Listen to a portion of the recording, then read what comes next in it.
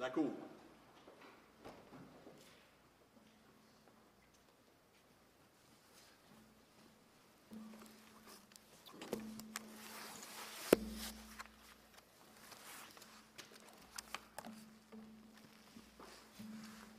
Good morning. Please be seated. In the case of Thalbinder, Singh, Poonian et al. Against the British Columbia Securities Commission, for the appellants Thalbinder, Singh, Poonian et al., Cody G. Reedman. For intervener, Superintendent of Bankruptcy, Zoe Oxall and Roy Lee. For the respondent, British Columbia Securities Commission, William L. Roberts, and Laura L. Bevan, and Sarah B. Hannigan. For the intervener, Attorney General of Ontario, Susan Keenan, Jake Eidinger. For the intervener, Attorney General of British Columbia, Aaron Welsh and Heather Wellman. For the intervener, Attorney General of Saskatchewan, Jared G. Biden. For the intervener, Federation of Law Societies of Canada, Devin Eag and Claire Hunter, KC. For intervener, Alberta Securities Commission, Michael B. Forth, Raphael T. Egan, and Brandon Barnes Trickett. For the intervener, Ontario Securities Commission, Erin Holt and Christina McMillan. For the intervener, Osgood Investor Protection Clinic, Stephen Aylward and Karen Bernofsky. For the intervener, Canadian Association of Insolvency and Restructuring Professionals, C. Hayden Murray, Heather Fisher, and James Aston. Mr. Reedman.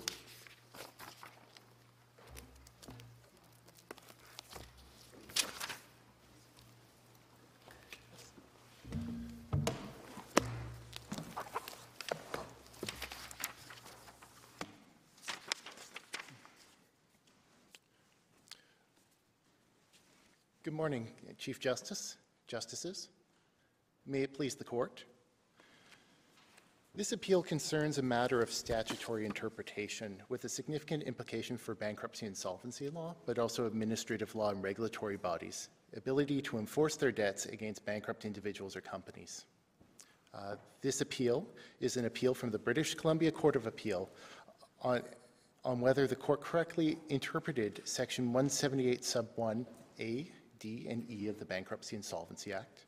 But more broadly, this is also an appeal, while it's also an appeal of the BC Court of Appeal, this appeal also asked the Court to consider whether the Alberta Court of Appeal in Hennig was correct in its interpretation, as each had a different interpretation of these subsections. The appellants will submit that the court below in Poonian and the Court of Appeal in Hennig correctly interpreted Section 178 sub 1 sub A of the Bankruptcy Insolvency Act, and that the respondents' financial sanctions don't fall within that section. The appellants will submit that when applying the principles of statutory interpretation, that a court can only mean a provincial superior or inferior court, which would respect Parliament's criminal law powers, and Parliament did not extend this section to include administrative tribunals such as the respondent, and that those provisions were not broadly enough to include registrations of a judgment to be registered in a court for enforcement purposes, irrespective of whether it was imposed as a result of a contravention of an offence under statute. Further, the appellants will submit that there is not sufficient argument in the court below dealing with Section 178 sub 1 sub D, and that this court should leave the issue for another day. Lastly, the appellants will submit that the British Columbia Court of Appeal below erred in its interpretation of Section 178 sub 1 sub E in three respects. One, that this court has already held a direct link between a creditor and the representation. In three respects. First, the error is that the court below held that a direct link between a creditor and the representation was not required, and that this court has already held that a direct link is required in Montreal City and Deloitte Restructuring. that the compensation scheme provided for in the British Columbia Securities Act, Section 115(1) and regulations had overcome the requirement for a link. And 3, that the conduct issues that are raised by the respondents when looking at the scheme of the Bankruptcy Insolvency Act can be better dealt with in Section 172, which is the discharge provisions of the Bankruptcy Insolvency Act, and that the respondent does have a remedy, and I'll address that in my submissions as well. And we say as these are matters of statutory interpretation, they're reviewable on a correctness standard. Before turning to our arguments with respect to the proper interpretation of these statutory provisions, the first step would be to look at the purpose of the Bankruptcy Insolvency Act, the scheme as a whole. This court, in 2 decisions at 407 ETR Concession Company Limited and the Superintendent of Bankruptcy, and its companion case in Alberta AG and Maloney, held that there's 2 underlying principles animating the Bankruptcy Insolvency Act, which is 1, the equitable and efficient distribution of an insolvent debtor's assets to his or her creditors, and number 2, the financial rehabilitation of the bankrupt. Upon an insolvent debtor, a consumer debtor making an assignment into bankruptcy, if there is no opposition filed by a creditor, the trustee or the superintendent of bankruptcy or the trustee, and the debtor complies with their duties under the Bankruptcy Insolvency Act, a debtor is entitled to an automatic discharge, an administrative discharge, if you will, that they are then released from the bankruptcy process. And that there's a release of claims under Section 178 sub 2 of the Bankruptcy Insolvency Act.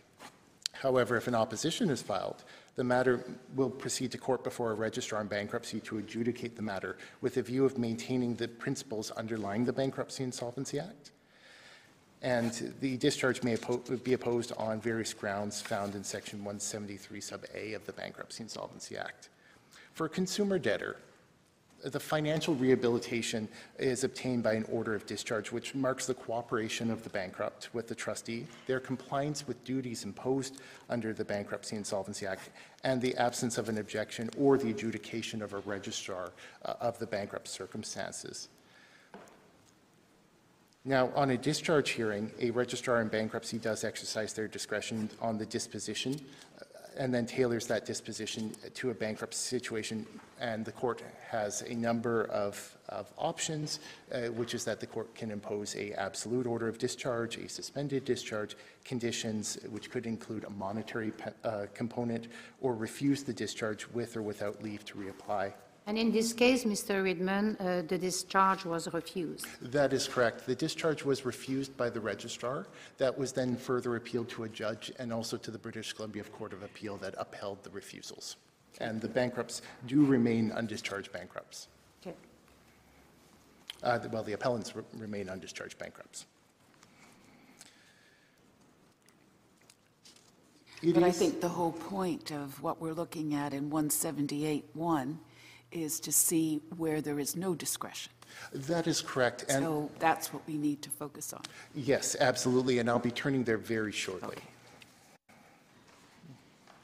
And that was going to be my very next breath, which is that the financial rehabilitation of the bankrupt, which is known as the Fresh Start Principle, is not absolute, and a discharge only permits the release of debts found in 178 sub 2 of the Bankruptcy Insolvency Act, subject to the exemptions in 178 sub 1 of the Bankruptcy Insolvency Act.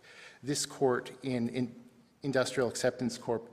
Ledond, which is cited in our factum, has again stated the underlying purpose is that the purpose and object of the Bankruptcy Act is to equitably distribute the assets of the debtor and permit his rehabilitation as a citizen unfettered by past debts.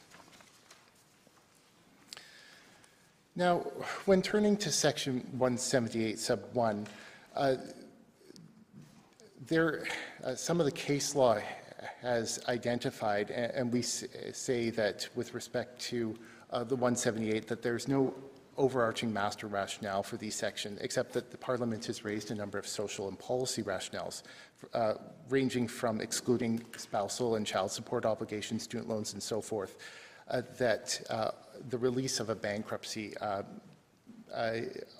is not afforded to a debtor. These provisions are listed in full in our condensed book as well.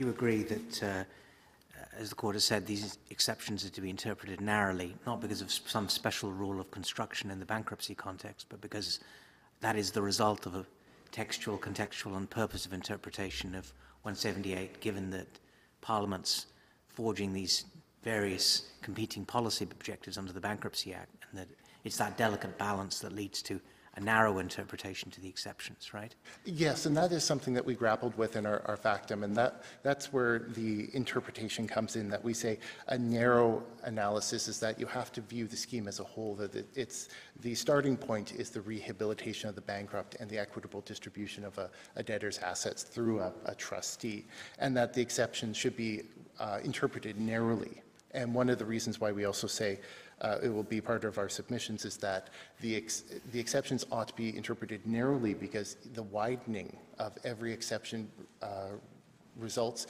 in a reduction of a debtor's ability to reintegrate back to commercial life and to achieve a fresh start. And it's really also because these are mandatory exclusions from discharge rather than discretionary ones. So part of the contextual is to read 178 in light of 172, presumably. That's correct. And so it is a binary remedy. The court doesn't have discretion if they do determine that a debt falls within Section 178 sub 1.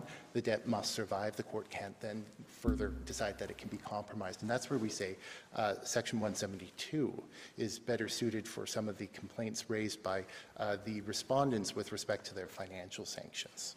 And Mr. Ridman, when I read the decisions of the Court of Appeal and the Supreme Court, the BC Supreme Court, and even when I read ENIG, it seems that this global framework has not been considered, by the judges, with all due respect, like the other discharge provisions in 172 and 173. It seems that it has not been analyzed in those cases. No, and it didn't appear in the decisions below that there was much treatment given to the discharge provisions by either in Hennig or in Poonian, except for a brief reference to the background with respect to the court at first instance.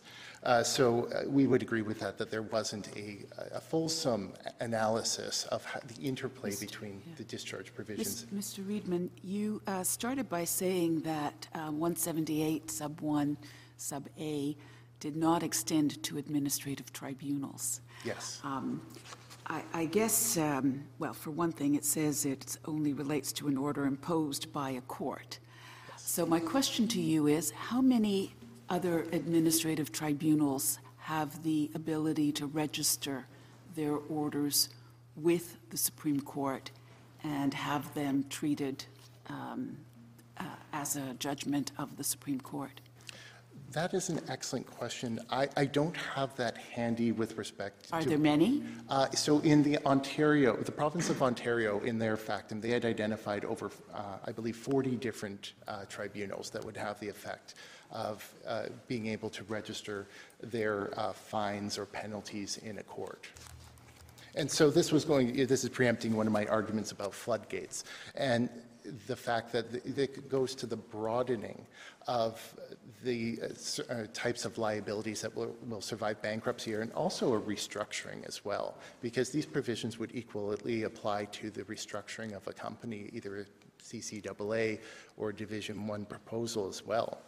And so with respect to Ontario alone, they had upended to their factum some 40-something statutes where tribunals would be able to impose penalties. And that's just the province registered with the court. That is correct. Okay. And that's just the province of Ontario. And you don't know for BC? Okay. Not definitively from BC. And so we would say that when we're looking at the interpretation of Section 178 sub 1, that the ordinary principles of statutory interpretation should apply, which is the well-cited provisions that the words of an act are to be read in their entire context, in their grammatical and ordinary sense, harmoniously with the scheme of the act, object of the act, and intention of Parliament.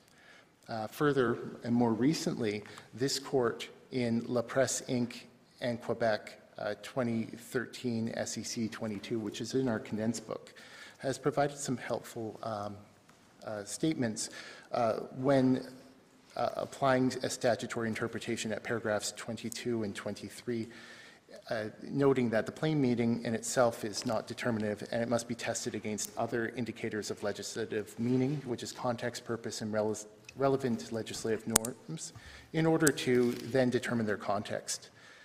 And then the court went on to say that if a provision is ambiguous in the sense contemplated in Bellevue Express Partnership and Rex, if the words can be reasonably interpreted in more than one way after due consideration of their context in which they appear and the purpose of provisions, that's when the court would then engage in interpreting the provisions. But here we would say that the proper approach is, as we heard that I would say those earlier, is that the provision should be interpreted narrowly because, again, the overarching principles are debtor rehabilitation and efficient and effective distribution of a debtor's assets. And so that's a theme that I'll be continuing to return to. I mean, I might put it slightly differently. I see a possible rationale for giving a narrow interpretation being that it in fact impinges upon the discretion of the judge to craft, for example, conditions, a conditional discharge. And you know, the judge exercising a broad discretion, I think, is generally viewed as an important component of the overall scheme, and therefore, to the extent that you take away the discretion of the judge, you limit it, it should be for a very clear purpose. Yes, absolutely. And to that point, what we see in the Bankruptcy Insolvency Act is that there are provisions dealing with tax debts, income tax debts of high income tax debtors, where Parliament has mandated that the registrar must turn their attention to certain factors when an individual, and this is in our factum, is a high tax debtor. And in that case, Parliament has imposed that the discretion is not fettered, but the court must bring their attention to 4 factors when they're conducting their analysis before a debtor receives their discharge. In Section 178, it's a binary remedy. There is no discretion. Mr. Ridman? I'm on the screen. Hello. I'm just wanting you to address at some point, or maybe even throughout your submissions, the fact that one of the distinctive features of this case is that it is a combination of administrative penalties and a disgorgement order. And in most of the previous cases that you've cited, there has not been a disgorgement order. So if you're making any different type of argument in respect of the 2 orders, I'd be very interested in hearing how it is you go about treating those 2 different types of orders. Yes, that will become a little bit later in my submissions, but I do intend to address that point.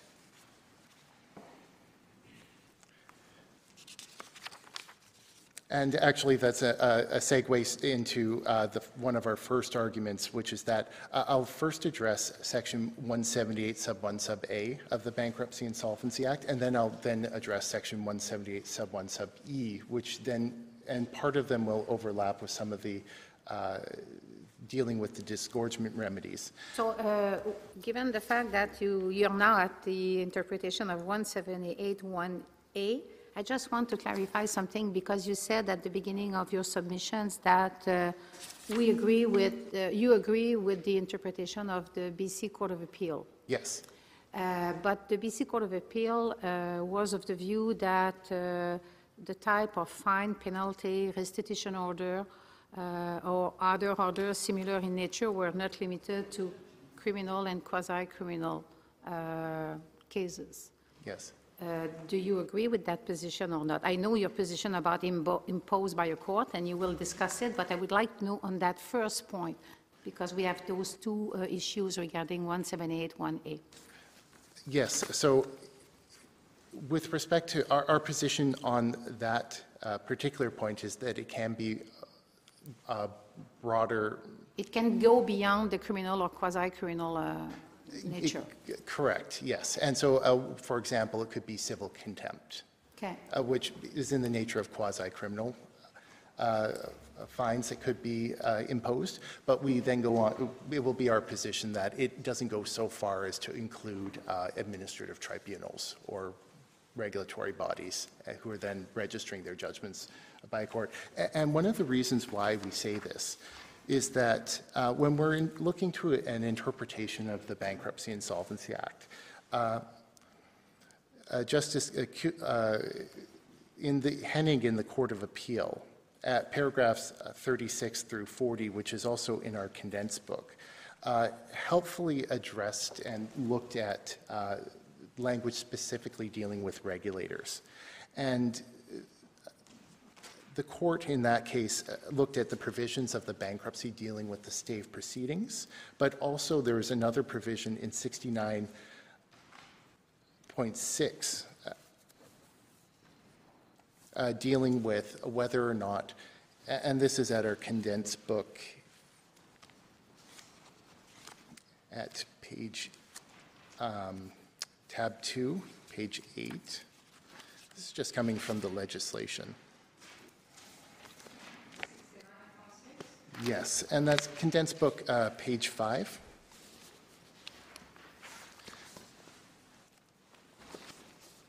And so when we're looking to interpret the Bankruptcy Insolvency Act, this appears to be the only reference to a regulator or administrative body. And Parliament has already seen fit to define the definition of regulatory body, which we would say includes the respondent. And it expressly deals with provisions of the Act on whether or not that a interested person, so a debtor could get some direction from the court as to whether or not a regulatory body is acting as a creditor or acting in their public interest capacity. And we say that this is very informative, and this was also analyzed by Hennig at the Court of Appeal as being a very significant factor when analyzing the provisions of Section 178 sub 1. Notably because there was express language in this provision. However, there was not express language in the provision of 178.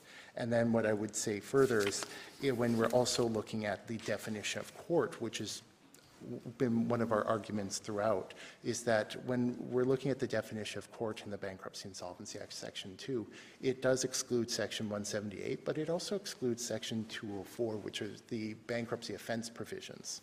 So it will be our position that when we're looking at Section 178 sub 1 sub A, that it clearly the context is colored by these criminal law components. So, Mr. Reedman, if I can follow up on Justice Cote's question, 178(1)A has three conditions, essentially. The case law is distilled into three conditions. Yes. You concede all of the two of the conditions except imposed by a court. You say your clients clearly win on it's not imposed by a court. The other two you'd be prepared to concede. Is that fair? That would be fair to concede. And I say that there's good reason that for that is that a court can only mean, well, maybe not only, but we would submit that the court can, in this context, should only mean a provincial inferior court, a criminal court, or superior court. But with respect to the other two, yes, we would concede. And the homologation provision, the fact that it can be registered with a court, it may be that if we weren't dealing with the Bankruptcy Act, that may be sufficient. But given the rule of narrow interpretation that we're directed to apply by Maloney, that even if there were a bit of elasticity in those words, the tie goes to the bankrupt in this case because of the rule of narrow construction. Is that fair? That would be fair to say, yes.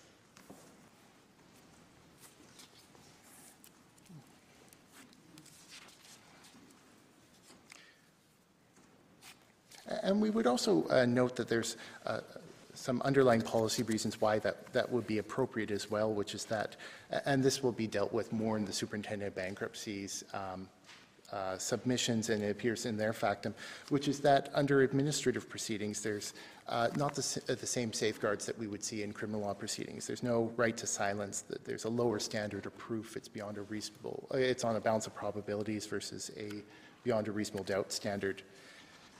And there can also be a right to counsel. And justices, well, this was in the original, in the materials, and perhaps not as pronounced in the factums. The appellants in this particular case did also self-represent before the commission extensively as well, before they later retained counsel after the initial sanctions decision was imposed.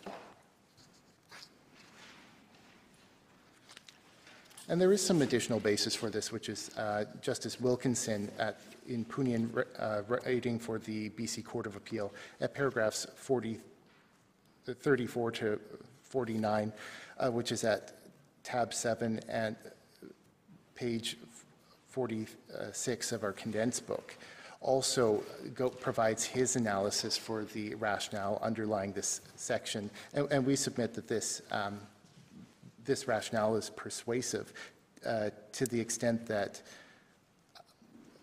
when we're looking at the words imposed by a court, the words imposed doesn't extend to anything more than just simply using the machinery of the court for enforceability purposes and allowing a different enforcement of that decision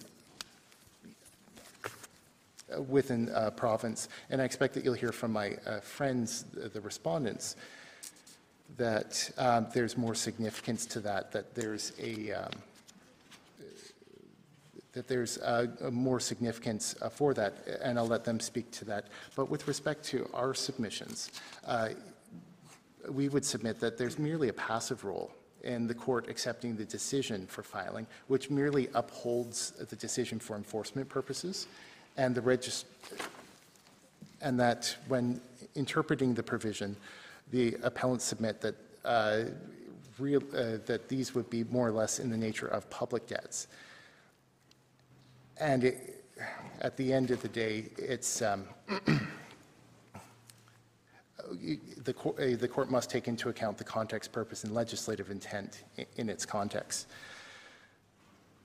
And we say that, again, the context of this provision is also important, looking at what we say the narrow interpretations ought to be, and also in looking at the definitions of court in the Bankruptcy and Insolvency Act.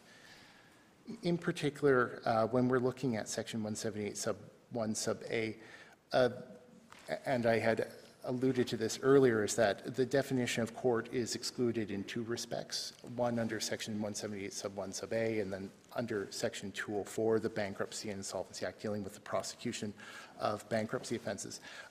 And what we say submit is that this is important because it provides additional context for the intention of Parliament had considered when specifically excluding the word court from the Bankruptcy and Insolvency Act. And Section 2 is important because otherwise that would include a superior court of a province or a territory. And then lastly, one of the submissions we would make with respect to 178 sub 1 sub A is it does raise an issue as to floodgates. As can be seen in the province of Ontario's factum, they would have over 40 administrative tribunals and regulatory bodies whose administrative fines could survive a discharge from bankruptcy if the court were to broaden Section 178 sub 1 sub A. And that would be across the country, that there would be various federal and provincial bodies that would then be able to avail themselves of that section. There is some dispute as to whether or not the penalty would have to be imposed in respect of an offense or not in order to survive under that section.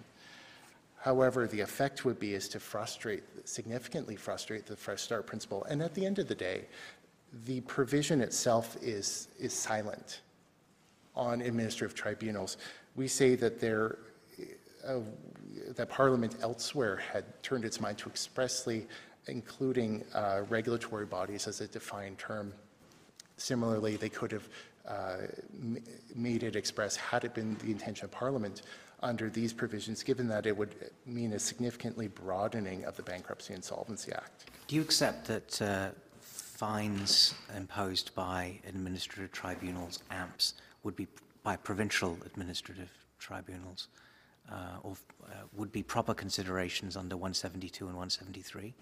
So that there was a large swath of AMPs, that would be a proper basis to refuse a discharge? Yes. Absolutely. And that's what we see in the case here with Poonian, is that the appellants had applied for their discharge from bankruptcy before a bankruptcy registrar. It was opposed by the British Columbia Securities Commission, but also another creditor, which was the Canada Revenue Agency, had the Department of Justice oppose the discharge. The discharge was refused by the court.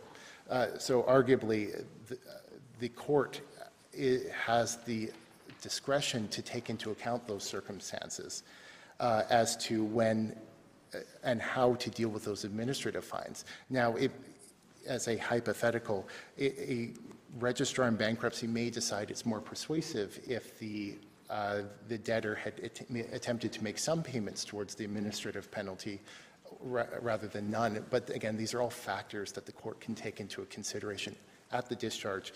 And when dealing with Section 178, the court will have no discretion. Does that discretion on discharge include setting the terms and conditions and revising the amount that's owed as a debtor liability? No, it doesn't. So at that point, the amounts so the court doesn't have the discretion at a discharge hearing to reduce any of the amounts, but what the court can do is that it's a single proceeding model. So everything would go through a licensed insolvency trustee, and so the court could impose a conditional discharge in favor of a trustee for a certain dollar figure, and then the trustee would collect those amounts and distribute them in accordance with both the priority of the debts, but also pari passu for the remaining creditors. So, but in terms of reducing the amounts, a registrar on a discharge hearing or even a judge on a discharge hearing doesn't have the discretion to reduce or write down any of the amounts.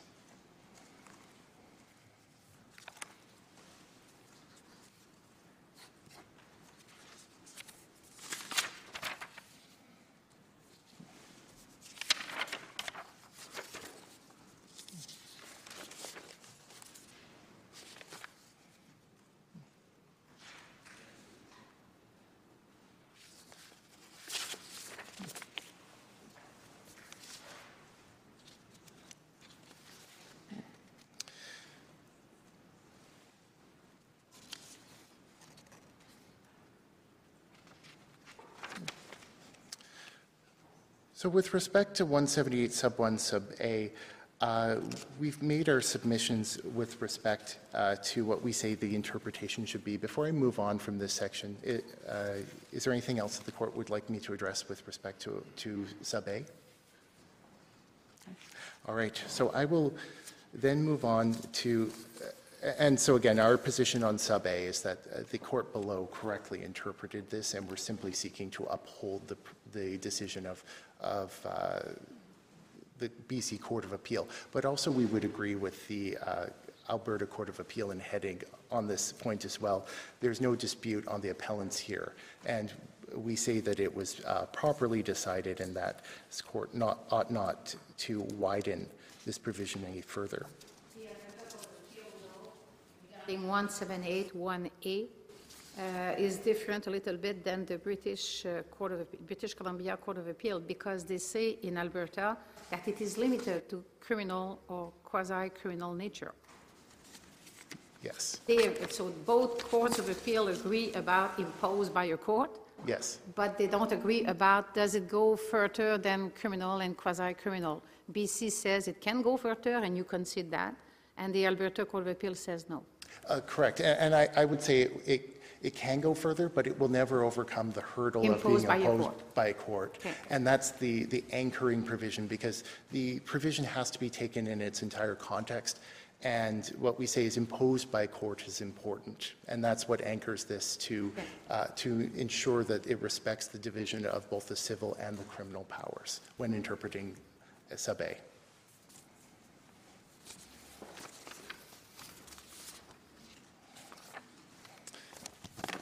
Now, in terms of our arguments dealing with sub E, we say that the British Columbia Court of Appeal erred on the basis that it held that a direct representation to a creditor was not necessary, and then alternatively, that due to the disgorgement order, that the respondent fell under sub E regardless by acting as an intermediary or an agent for the purposes of setting up a compensation scheme under Section 115(1) of the Securities Act. And so part of our submission, again, I would just lay down a little marker here that I would be appreciative if at some juncture in your submissions with respect to E, you would address, I'm not saying you have to do it now, is there a difference between the penalties and the disgorgement orders? Yes, I'll make a note of that, and that will come further in my submissions.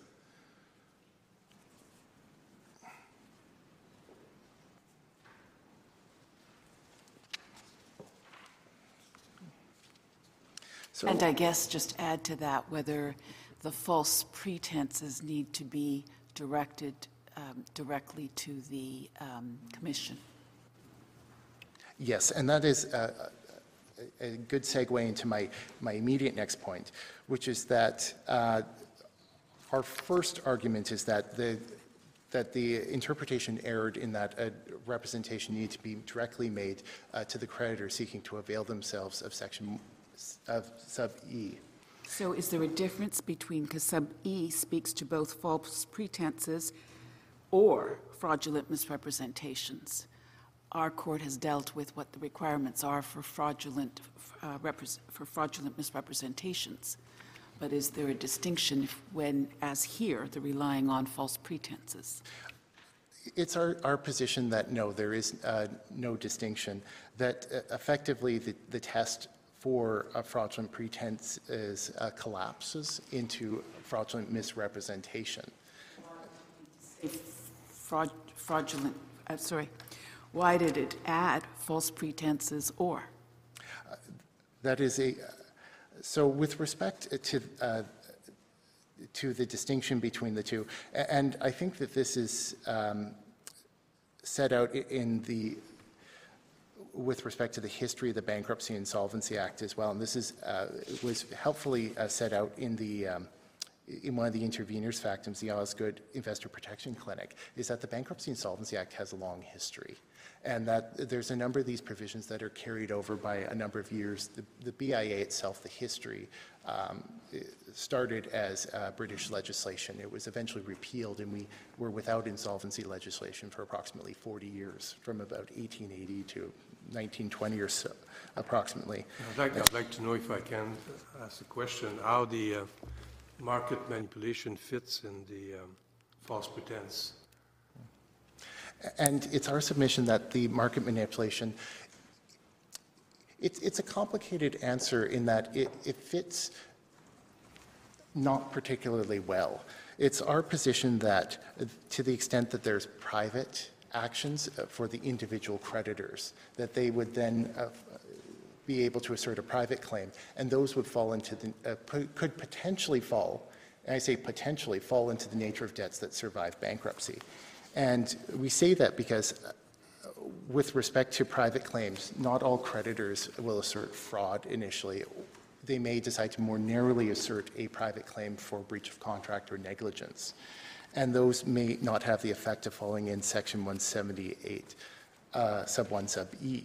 And then when dealing with market manipulation, it would be up to a judge typically to decide after there's been adjudication of liability of whether or not that liability then falls squarely into a debt that's not releasable.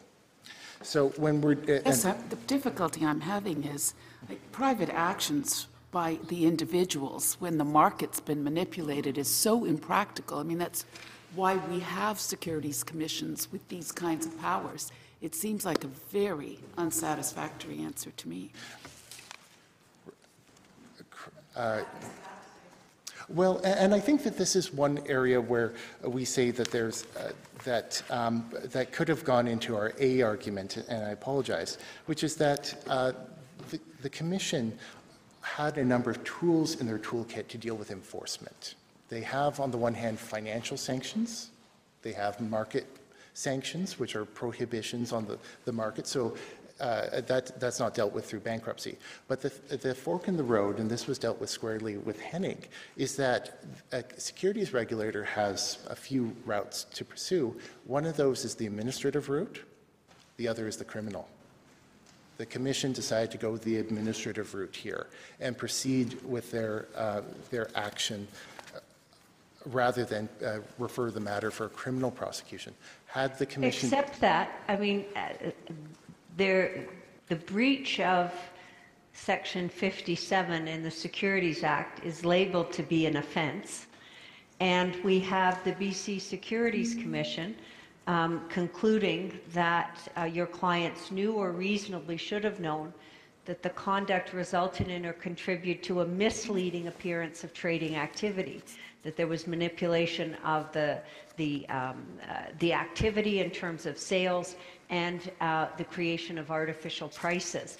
Why doesn't that qualify as a false pretense?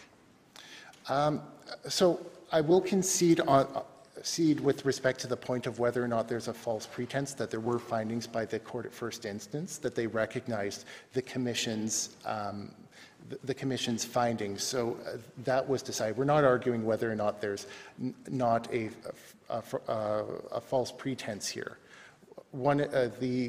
What we're arguing and what our position is for the purposes of the appeal is whether or not there is a requirement for a direct representation. And then what we say is that also whether or not the Commission, if that's sufficient for the Commission to step in. So I think with respect to that particular point, there's a lengthy history here. And I want to be clear that our argument isn't to revisit or relitigate the appellant's conduct. But it is important to know that with respect to the notion of a representation, and it goes back to the interpretation of the Bankruptcy Insolvency Act, which is that it's our position that the exception should be construed narrowly. And in the circumstances, we say that a party seeking to avail itself, the representation has to be made directly to them, even if it's a market manipulation. And Mr. Reedman, well, but if there is a misrepresentation at the core, perhaps that argument makes some sense and finds some support in our current jurisprudence. But my question is the difference, I guess, between the false pretenses and the fraudulent misrepresentation. Even if we take your proposed narrow view of it has to meet Darien Peak criteria, it has to be directly to the victimized individual, what scope is there for false pretenses then? Yes. Yes, and so with respect to false pretenses would function very narrowly along those lines where if there was a false pretense, it would have to be made in the context of the pretense being made to that party. One of the concerns that happens when it's a regulator seeking to avail themselves of this section is that the pretenses happen many years earlier. There is not often a circumstance where a representation or a pretense will be made directly to a regulator unless the regulator itself is a victim of a fraud or pretense as well. So I think that might be one way to potentially look at reconciling the two, which is that there needs to be I suppose, more of a contemporaneous link. And the second is that when we're looking to a pretense as well, is that there's going to be an examination of the circumstances leading up. I don't actually have a satisfactory explanation. I did grapple with this as well when I was attempting to prepare our factum. I mean, if you're trying to carry out a scam, I think standard operating procedure is staying away from the regulator, not talking to them.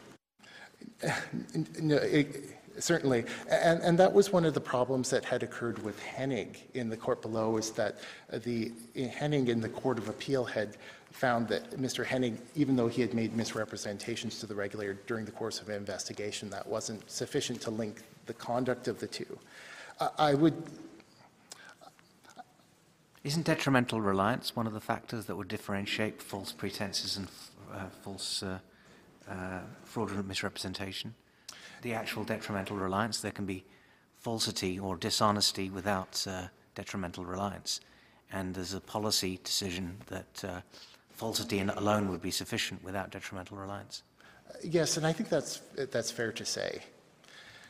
And also, I had, when I was looking at this particular provision as well and preparing my submissions, one of the concerns is that pragmatically, when you're looking at this provision and whether or not to accept that a pretense should be more broad and in the circumstances, and that if a direct link isn't required, that it could have the effect of sweeping additional parties into a situation where their debts could survive. I had, as a hypothetical, it could be where a third party or joint, like a personal guarantee situation, where one party could make a misrepresentation to, say, a lender or the bank, and there's a innocent guarantor, that there may be a pretense that is created. And of course, then there's a whole question of willful blindness and so forth. But it could be that if there's a broadening of this provision, even in somebody who's innocent, as long as there's either a fraudulent pretense or a fraudulent misrepresentation somewhere, if it's too broad, it ends up in a situation where an innocent debtor who could be a jointly liable for the debts could then find that they would have a debt that survives bankruptcy as a result of the fact that they're of the connection. So I think that's one thing that this court should be cautious with in looking to broaden the circumstances, is that there can be situations where, especially in everyday debtor-creditor law, where situations happen with business people, is that there could be unexpectedly debts that are then swept in, and that the provision has to be more narrowly tailored in order to ensure that these debts don't survive. And again, it goes back to my earlier argument that but isn't it sufficiently narrow that what's required is false pretenses or fraudulent misrepresentation? Don't the internal categories narrow it to a very specific type of conduct that garners a high opprobrium? I would say yes, that it does require a fairly high standard.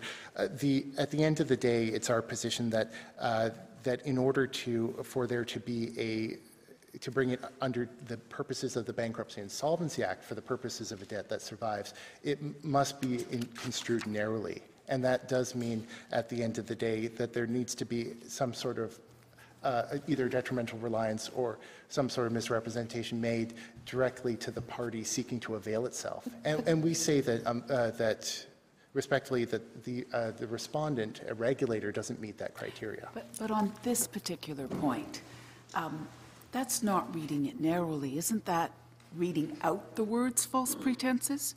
Because you're saying that false pretenses means fraudulent misrepresentation. That's not what the section says. No, and this is something that the courts do struggle with in how to define a fraudulent pretense. In the court below, the court first instance, the court looked at the appellant's behaviors and said that it could also have been prosecuted under the criminal code definition of fraudulent pretense, which is and to be clear, there was never a criminal proceeding. And it's problematic because the court, at the very first instance, Just for the matter of clarity, it's false pretense or fraudulent misrepresentation. You've used the word fraudulent pretense, so I'm not quite sure which one you're talking about. Apologies.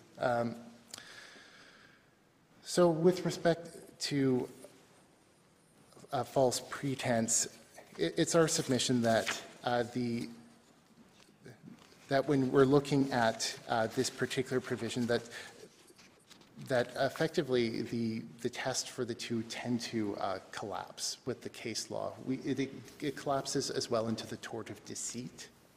The courts below have also looked, and the case law have looked to the criminal code. But even if we were not to be with you on the fact that they merge and they're the same thing, you still have to address the issue resulting from, and I see your time is running low, so Yes. I would ask you to do that, please. Yes.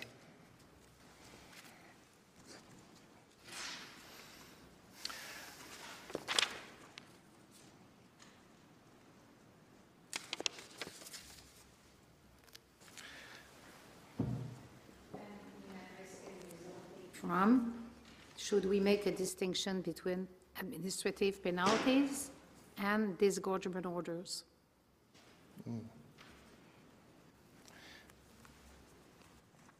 Yes, certainly. So our position with respect to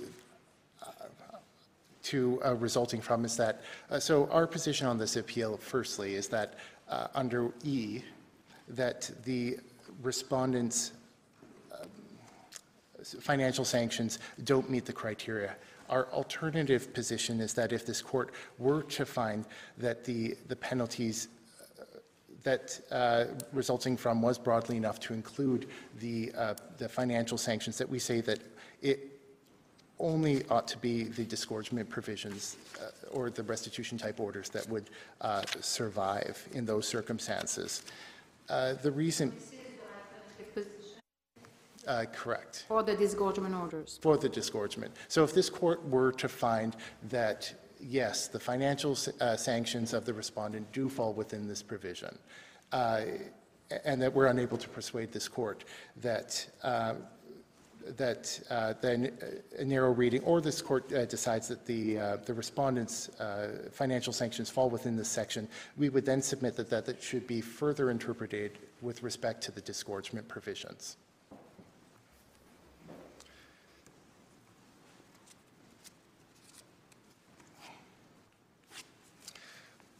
And so when we're looking at the wording of... I'm sorry, I'm just struggling with this section, and so I'm hoping you can help me.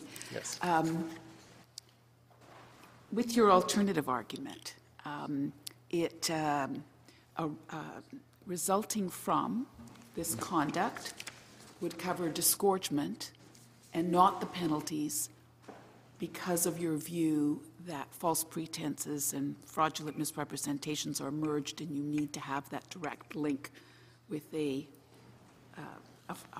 misrepresentation to the Commission. Otherwise, resulting from would cover both. Is that Yes. fair? Yes, because the disgorgement and the restitutionary type remedies, maybe I'll start with the back one front, which is that it deals with what the Commission found were the losses, as opposed to the administrative fines that they're then imposed later on. So in this particular case, there are the disgorgement remedies, and I expect my friends, the respondent, will take this court through the Securities Act provisions in more detail. But it would be our submission that the losses that are contemplating resulting from should then be looked at with respect to the actual losses suffered, as opposed to potentially millions of dollars of administrative fines that could be imposed. On this point, isn't the court's decision in Deloitte of reasons of the Chief Justice and Justice Cote in paragraph 25, doesn't it really speak to the issue in setting out the conditions for both the CCAA and 178(1)E, and the resulting from is the false representation was made to obtain a property of service. That is the nexus, right? And it's on both the earlier point that you just addressed and this point. Yes, absolutely. And I apologize because I've moved around my submissions a little bit more than I would have liked, is that is entirely accurate, which is that the court, this court went on to say that a narrow interpretation is required at the same time of that provision in order to give effect. And it's our submission that this can only be accomplished by a narrow provision. So our initial, I'm attempting to avoid repeating myself, but let me just index myself here, just one moment.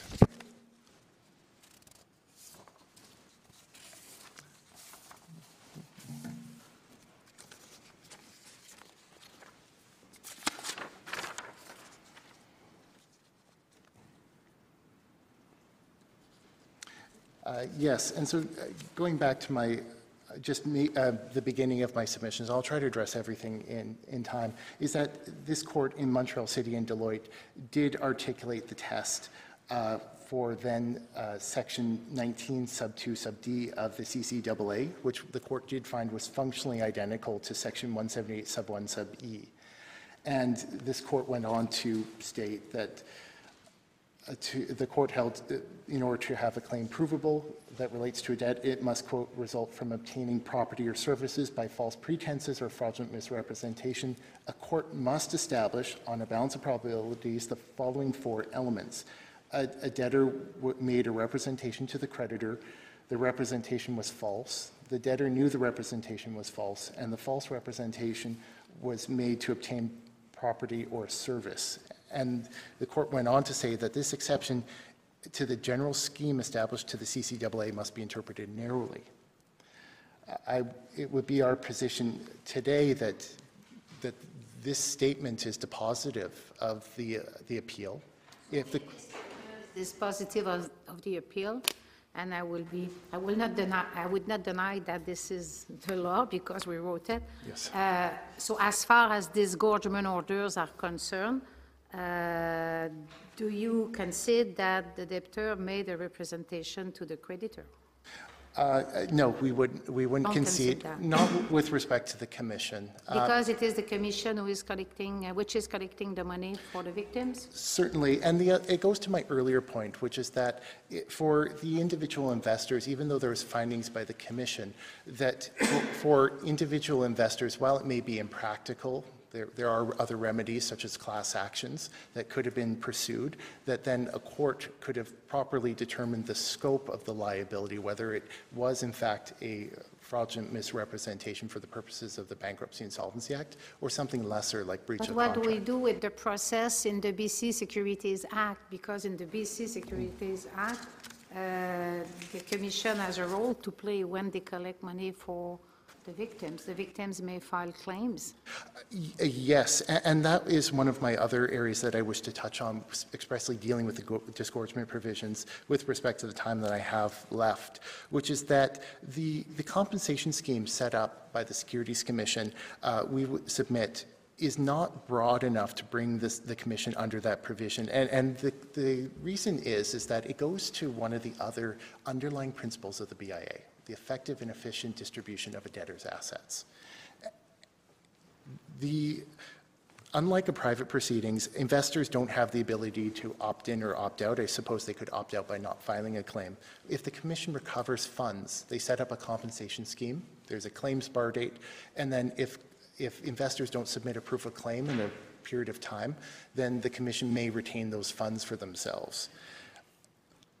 And this was identified by Justice Wilkinson, that he held that it should exempt, that this section should exempt debts collected by an intermediary on behalf of such victims, as in this case the commission, whose losses resulted in the disgorgement orders.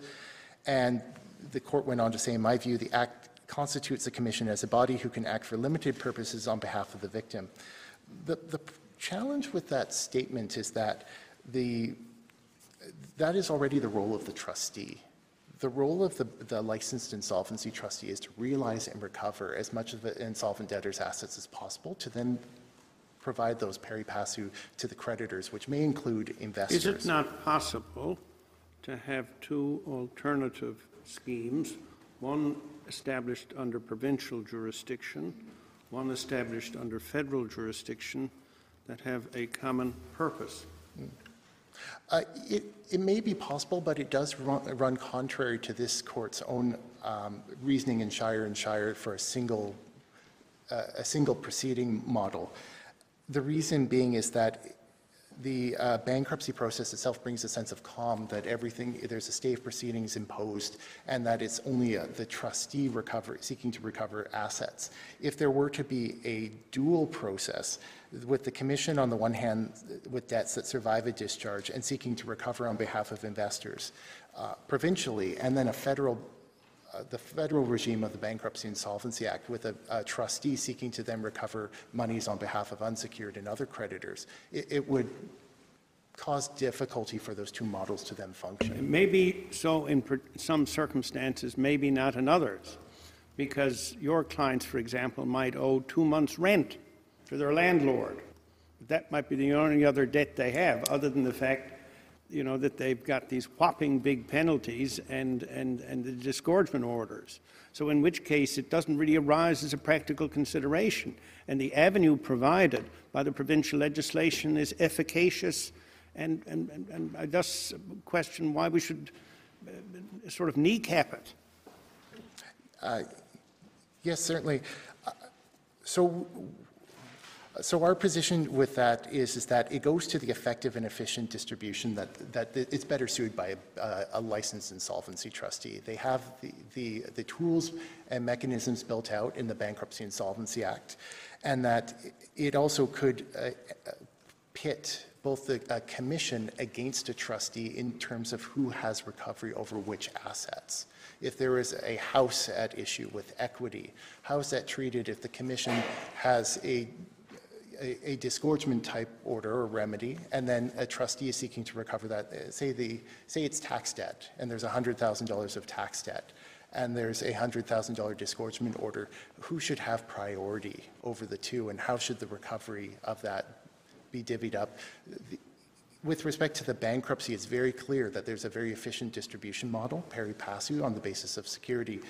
With respect to the commission, it's less clear on how that would work. Perhaps they would argue that there's some sort of trust argument, but I'm devolving a little too much into hypotheticals here. It would be our position that a trustee is in a superior position to collect and realize on those assets and deal with the investor claims as a whole. Yeah, but there is it not a possibility in the Bankruptcy Act 69.4 for the regulatory body, the Commission, to ask the Bankruptcy Court to deal with that? About distribution of the disgorgement orders, money? Yeah, or participate by filing,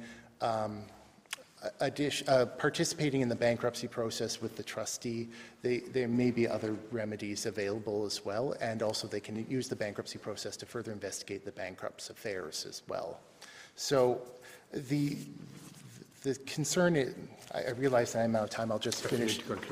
Yes, the concern is that the commission may take the position that they, kind of going outside the subject matter, but they may file what's called a reclamation of property claim with the trustee and say that there are certain funds that are actually held in trust for the benefit of certain investors. And then the trustee can adjudicate that. But with respect to our submissions here, we would submit that that at the end of the day, the interpretation of this particular section requires several hurdles, and if this court does find that the purpose is best served, that the proper interpretation does include that the commission's liabilities survive the financial sanctions, and then dealing with the disgorgement remedies, that those those financial sanctions should be then limited to the disgorgement type remedies because they represent the pecuniary losses. Thank you very much. Thank you. Zo Oksal.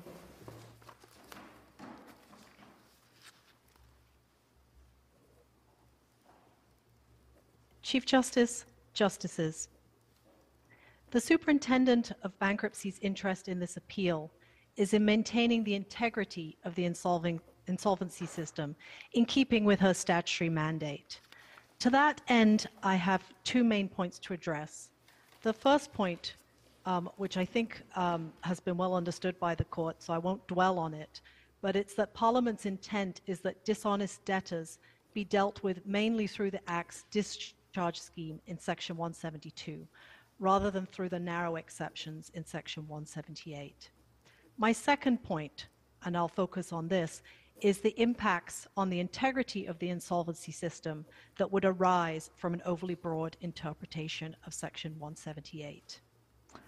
First, though, I would like to go back and address a question asked by Justice Martin of the appellant concerning whether the bankruptcy court has the discretion to revise the amount owed at a discharge hearing. I would point out that a conditional discharge could have that effect. The bankruptcy court could grant a discharge on condition that some percentage of the outstanding debts be paid. And in that case, after the satisfaction of that percentage of outstanding debts, the discharge would be granted and the remainder of the unpaid debts would be released. So that is within the discretion of the bankruptcy court in a discharge hearing. Given that the court appears to well understand the argument about interpreting 178 in the full context with Section 172 and 173, I'll turn to my arguments about the impacts on the integrity of the system from an overly broad interpretation of 178. It's very important that this court consider the potential broader system impacts beyond the specific facts of this case, because AMPs can arise in many different scenarios, and they can involve conduct of varying degrees of severity. An overly broad interpretation of 178 would allow many different types of AMP to survive discharge. That would deprive otherwise deserving debtors of the financial fresh start, and it would effectively defeat the purpose of Section 172. Turning to Section 178(1)(e), AMPs, administrative monetary penalties, are not debts resulting from obtaining property under fraudulent misrepresentation. As has already been discussed, this court in City of Montreal and Deloitte found the exact same language in the CCAA requires a direct link. As noted in Hennig, a creditor should fall within E only if they've been directly victimized by the fraudulent behavior of the debtor. The AMP does not represent the property that was obtained by fraud. Neither does it represent the claims of the persons who've been defrauded. With respect to the disgorgement order, and I know that the court is interested in whether a distinction should be made between the AMP penalties and disgorgement order. A disgorgement may at least correspond to the property obtained by fraud, but we need to pay particular attention to the statutory disgorgement provision, where payment to the victim is a matter of tribunal discretion. Section 178(1)(e) does not apply. With respect to I'm sorry to interrupt you. On what basis are you saying that when the payment is subject to the discretion of the administrative tribunal, Section 178(1)(e) does not apply? If we look at the BC Securities Act in this case, in Section 15.1, it's in our condensed book, we'll see there that there's a discretion for the Commission in terms of the payment of amounts to victims.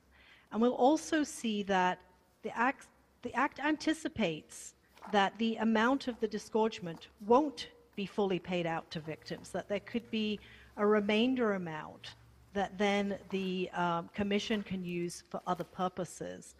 This demonstrates that the disgorgement order amount, which the Commission determines writ large, not with respect to victim by victim, can comprise an amount that doesn't necessarily correspond exactly to the property obtained by fraud from the victims. and doesn't, in the paying out of it, doesn't necessarily all go to victims. It seems to be broader than simply the Commission acting as a proxy or an intermediary. Well, it seems to me that what that's intended to do is, if you have a problem finding the people who've been adversely affected, who've been basically cheated, the money has to go somewhere. But the purpose of the scheme is to put the money in as much as you can lay your hands on back into the hands of the people who were defrauded. I mean, this isn't sort of like a bounty hunting thing for the Commission, it seems to me. And 15.1 doesn't give a discretion to refuse a proper claim. It simply provides for a claims process. So if it's otherwise a proper claim, it seems to me there would be an obligation to pay a claim. And one last question by Justice Karakatsanis. Yes, I wanted you to address the issue of false pretenses. Your submissions relate to fraudulent misrepresentation, and I am struggling to understand why there's a separate reference in E to false pretenses and whether that has a life of its own. Yes, Justice Karakatsanis, I'll address that, and then I'll attempt to go back to the other questions. I don't have an answer as to how in the legislative history of this it came that we have both false pretenses and fraudulent misrepresentation. But I would say that there isn't a huge amount to be drawn from that, because for both of them, E is concerned with debt resulting from obtaining property by the false pretenses or fraudulent misrepresentation. So you have the link there to the false statements. It's not just the making of the false statement. It has to connect to property obtained through that conduct. And in our submission, it has to be the creditor, the victim of that behavior that is advancing the claim. In my submission, this issue as between false pretenses being potentially narrower than fraudulent misrepresentation ends up not affecting the interpretation here, because on either you require that there is property obtained through that behavior. With respect to the questions about the Commission's scheme, one thing we noted in the outline of our condensed book is that in an earlier decision in this case, the BC Court of Appeal, in fact, talked about how the disgorgement orders are not compensatory or restitutionary. They can have that effect to a certain extent, perhaps fully that effect, depending on the circumstances. But if you just look at the statutory provisions alone, the Commission is not acting as a proxy or a mere intermediary. All right, thank you very much. The court will take its morning break, 15 minutes.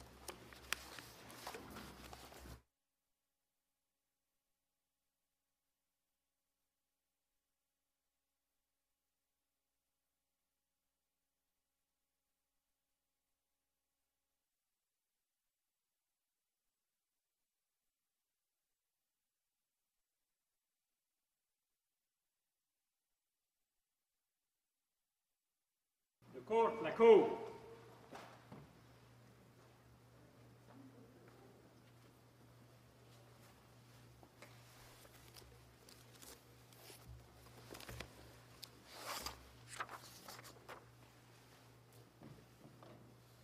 Thank you. Please be seated. Mr. Roberts.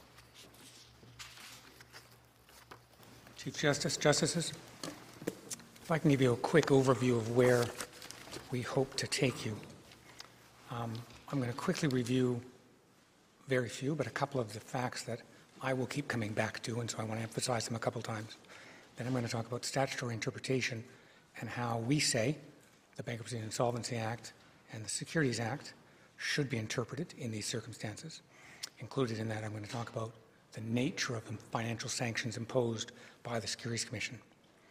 Then I'm going to turn to Section 178(1)E, talk about that directly, and then I'm going to sit down with my colleague, Ms. Bevan, who will address 178(1)A and closing. So you have our central thesis.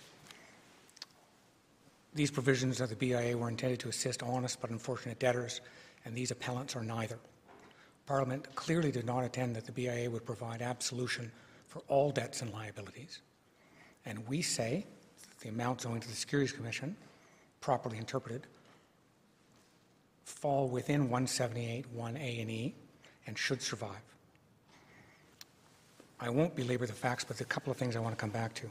You have the details of the market manipulation. It was a well-planned and well-orchestrated deceit. It comes in 3 phases. The first phase is the share acquisition and control, where a controlling block of shares are acquired by the appellants using pseudonyms, and I think it was 17 intermediaries. Second phase is the price increase. They artificially increase the price by wash trades and control trades between nominees. And the third phase is the liquidation, where the shares are sold and liquidated and the profit taken. In a more traditional scheme, the liquidation phase would involve shares being sold into the marketplace, effectively to the world. Here it's different, it's unique. There was a groomed and targeted victim pool. They specifically chose and convinced this group of people to buy these shares. And that brings up 2 points. First is this is a particularly vulnerable group of people.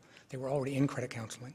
They already were of low financial means and struggling to get by and are doubly victimed, both by the Phoenix Group, which was the credit counseling agency, and by these appellants.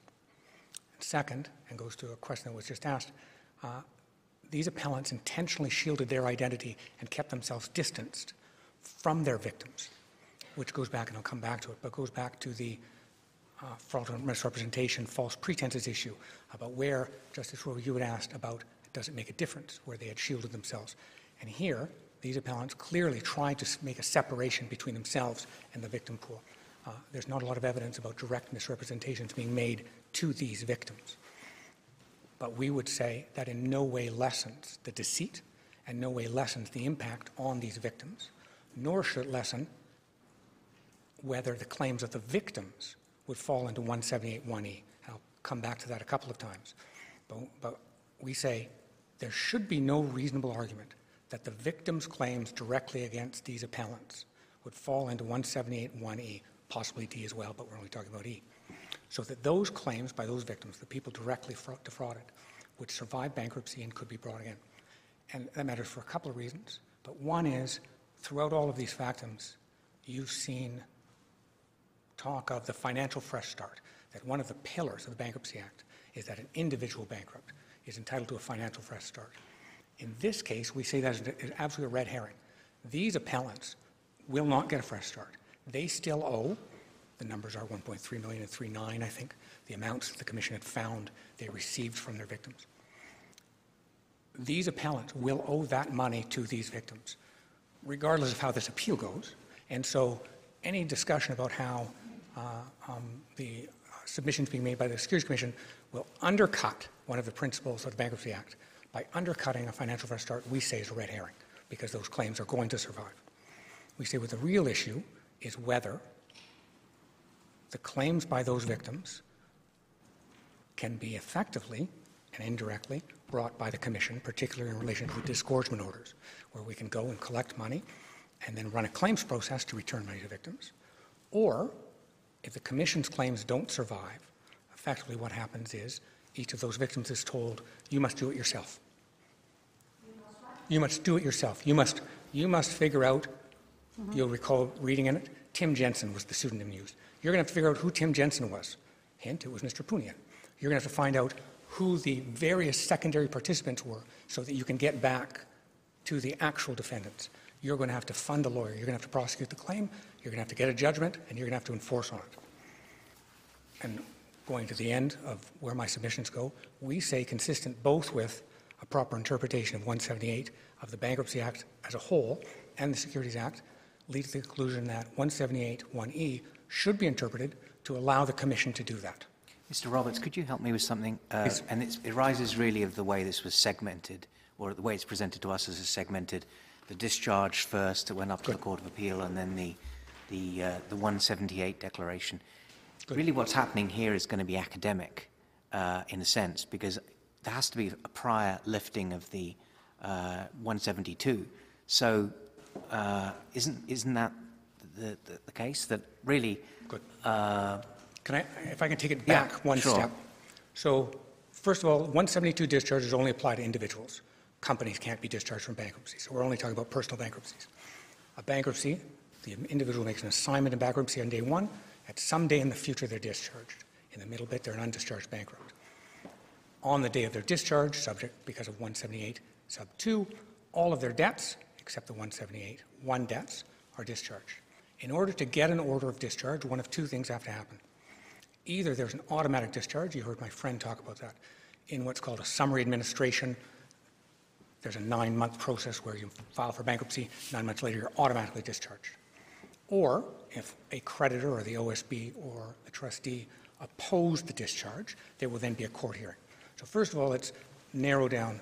When we're talking about a 172 hearing, it's only in those circumstances where a creditor has been resourceful enough to file an opposition. But once we get to that process, you're right. During the bankruptcy proceeding, while the person is an undischarged bankrupt, there's a stay of proceedings. That stay of proceedings, as you saw from Section 69, applies to the provable claims of the Commission, which are the financial claims.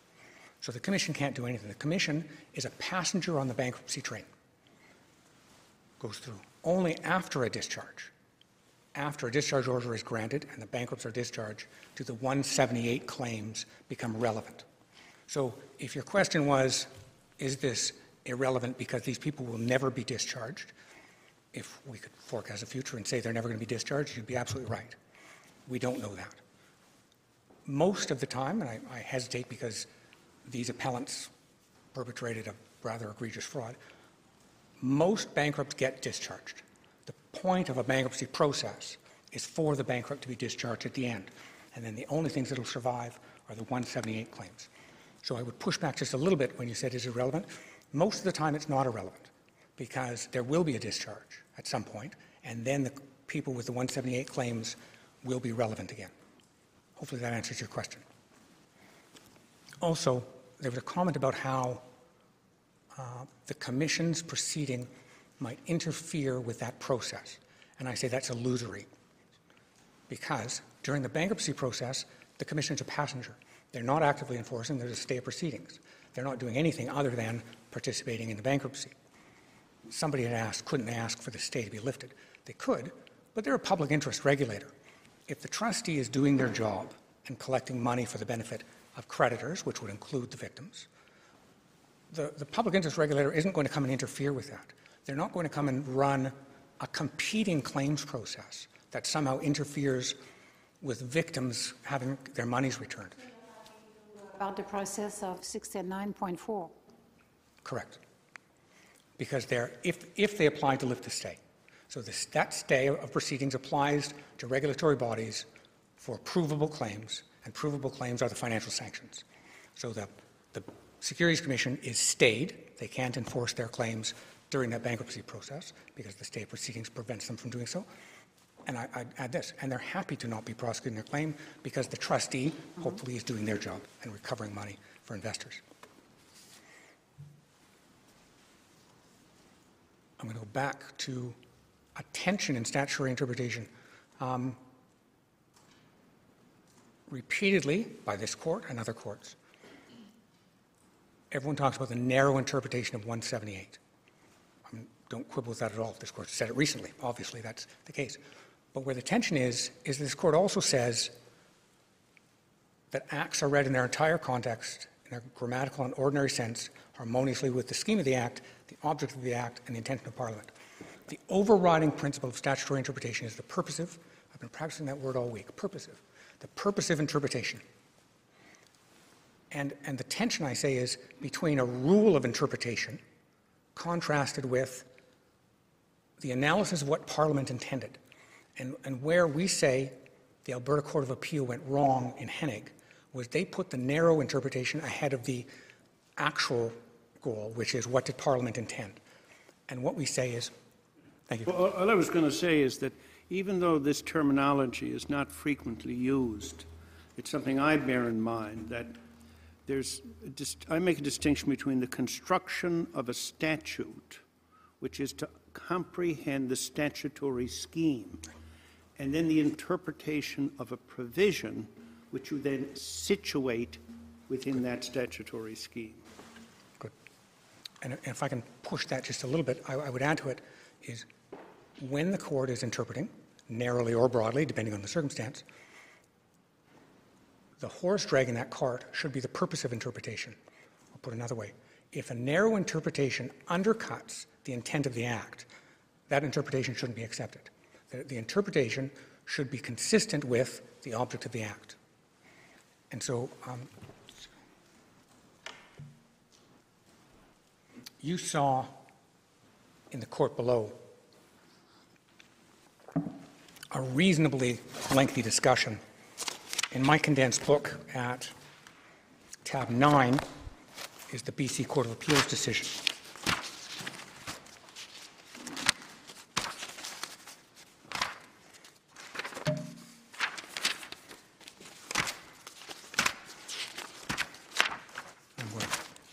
I'm at page 96 in the middle top, which is paragraph 73 of the decision.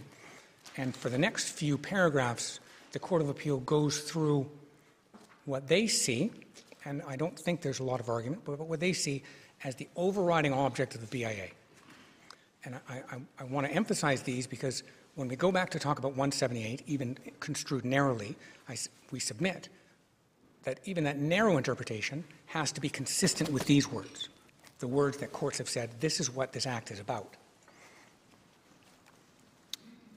So at 73, the master rationale for all exceptions described in the jurisprudence is exempting all classes of debt that fall outside the legitimate objectives of the bankruptcy regime. And courts have recognized a particular policy objective in the specific provisions before us on the appeal. And I'm just going to take you to the underlying sections. Citing Master Fundick, all of the exceptions in the section are based on what might be classed as overriding social policy. Paragraphs D and E are morality concepts, which look at conduct. Those kinds of conduct are unacceptable to society, and a bankrupt will not be rewarded for such conduct by a release of liability. In the next paragraph, in Maloney, the classes of debt that are not discharged by bankruptcy are those that Parliament has concluded fall outside the legitimate objectives of the bankruptcy regime.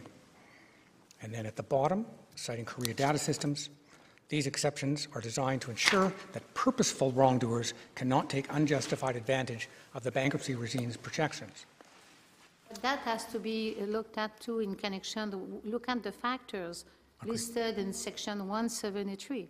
Yes. It says that a judge has discretion not to discharge a bankrupt who has been guilty of any fraud. Good. So on a 172 hearing, a discharge hearing, where the court is considering the 173 factors, as you mentioned before, it's a discretionary order. And the court decides, based on these factors, am I going to allow, refuse, or impose a conditional discharge on this particular bankrupt, as opposed to the 178 factors, which are binary, and there's no discretion. We say that the court, at a 172 hearing, should exercise those factors. The 178 issues don't come up until the 172 hearing is done. Nothing to do with it. In the 172 hearing, the court is deciding whether all creditors would benefit from a suspended discharge, refused discharge, etc. And absolutely one of the factors to consider is, I think it's K, fraud. They talk about the bankrupt's fraud. But those are all focused on, all those provisions are focused on the bankrupt's conduct, both inside the bankruptcy. For example, during the bankruptcy, a bankrupt has all of these obligations to file monthly expense reports, to go to counseling, do things, report income. And so that court has discretion about how to deal with it. We say that's a different question than, and we say should, the Securities Commission's monetary sanctions survive under 178. Under 172, if a court decides, there should be, I'm making this up obviously, a 2-year suspended discharge. So for 2 years, the bankrupt will continue to pay monies into the estate, and at the end of that 2 years, will be free. We say that may be an absolutely appropriate circumstance for all of the bankrupt's other creditors. The appellants here, in the materials is their statement of affairs, their only obligations were some consumer debt, some credit card debt, and then CRA in the commission. So it may be entirely appropriate for their discharge to be suspended for a period of time where they could make payments, and it would benefit all of those creditors. But if we just say that's a separate question, then should, forever, these victims be entitled to recover monies?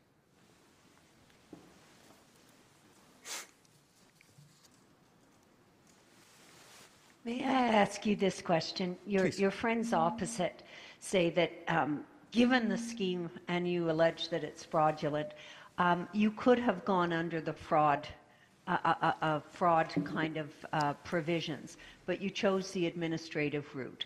What should we make of that in this hearing? And if I can clarify the question, you're referring that the Commission could have proceeded under 57B, which is the tribunal fraud, or you're talking about a 57 court proceeding? Either. Either, okay. So Section 57 of the Act has two grounds of contraventions. One is B is fraud, A is market manipulation. They chose, because this was a market manipulation, to use the market manipulation provision. Both in all of the findings in the Commission, and then as found in both courts below, there was a clear finding that that was small f fraudulent behavior. The behavior was sufficiently deceitful to constitute a fraud for the purposes of 178. Separately, if the question is, why did the Commission not proceed under either 57 or an offense section to go and prove in a court of law either quasi-criminal or criminal fraud? And here's the practical answer. The Commission's primary obligation is to regulate the marketplace. In a regulatory proceeding, they have all of the market sanctions, which is they can issue temporary orders at the front end, stop trading, they can issue freeze orders, they can control the ability of individuals to participate in the marketplace. That's in a regulatory proceeding. In a criminal proceeding, they can seek different sanctions and would come up with a different result, a court, if they're successful, a judgment, essentially for fraud. But it would require two completely separate investigatory streams, because you can't have cross-contamination of the Commission in the regulatory proceeding can compel evidence. In the criminal, obviously cannot. And so the Commission would have to effectively prosecute this same thing two times. Every regulatory tribunal, if they were going to do that, would have to have two completely separate investigations and prosecutions. And I think the answer is there are not infinite resources to make that happen. So the answer is yes, could have, but at the front end of this investigation, when they're fulfilling their primary mandate, which is stopping the harm in a regulatory proceeding, they've got to make a decision. So hopefully that answers the question.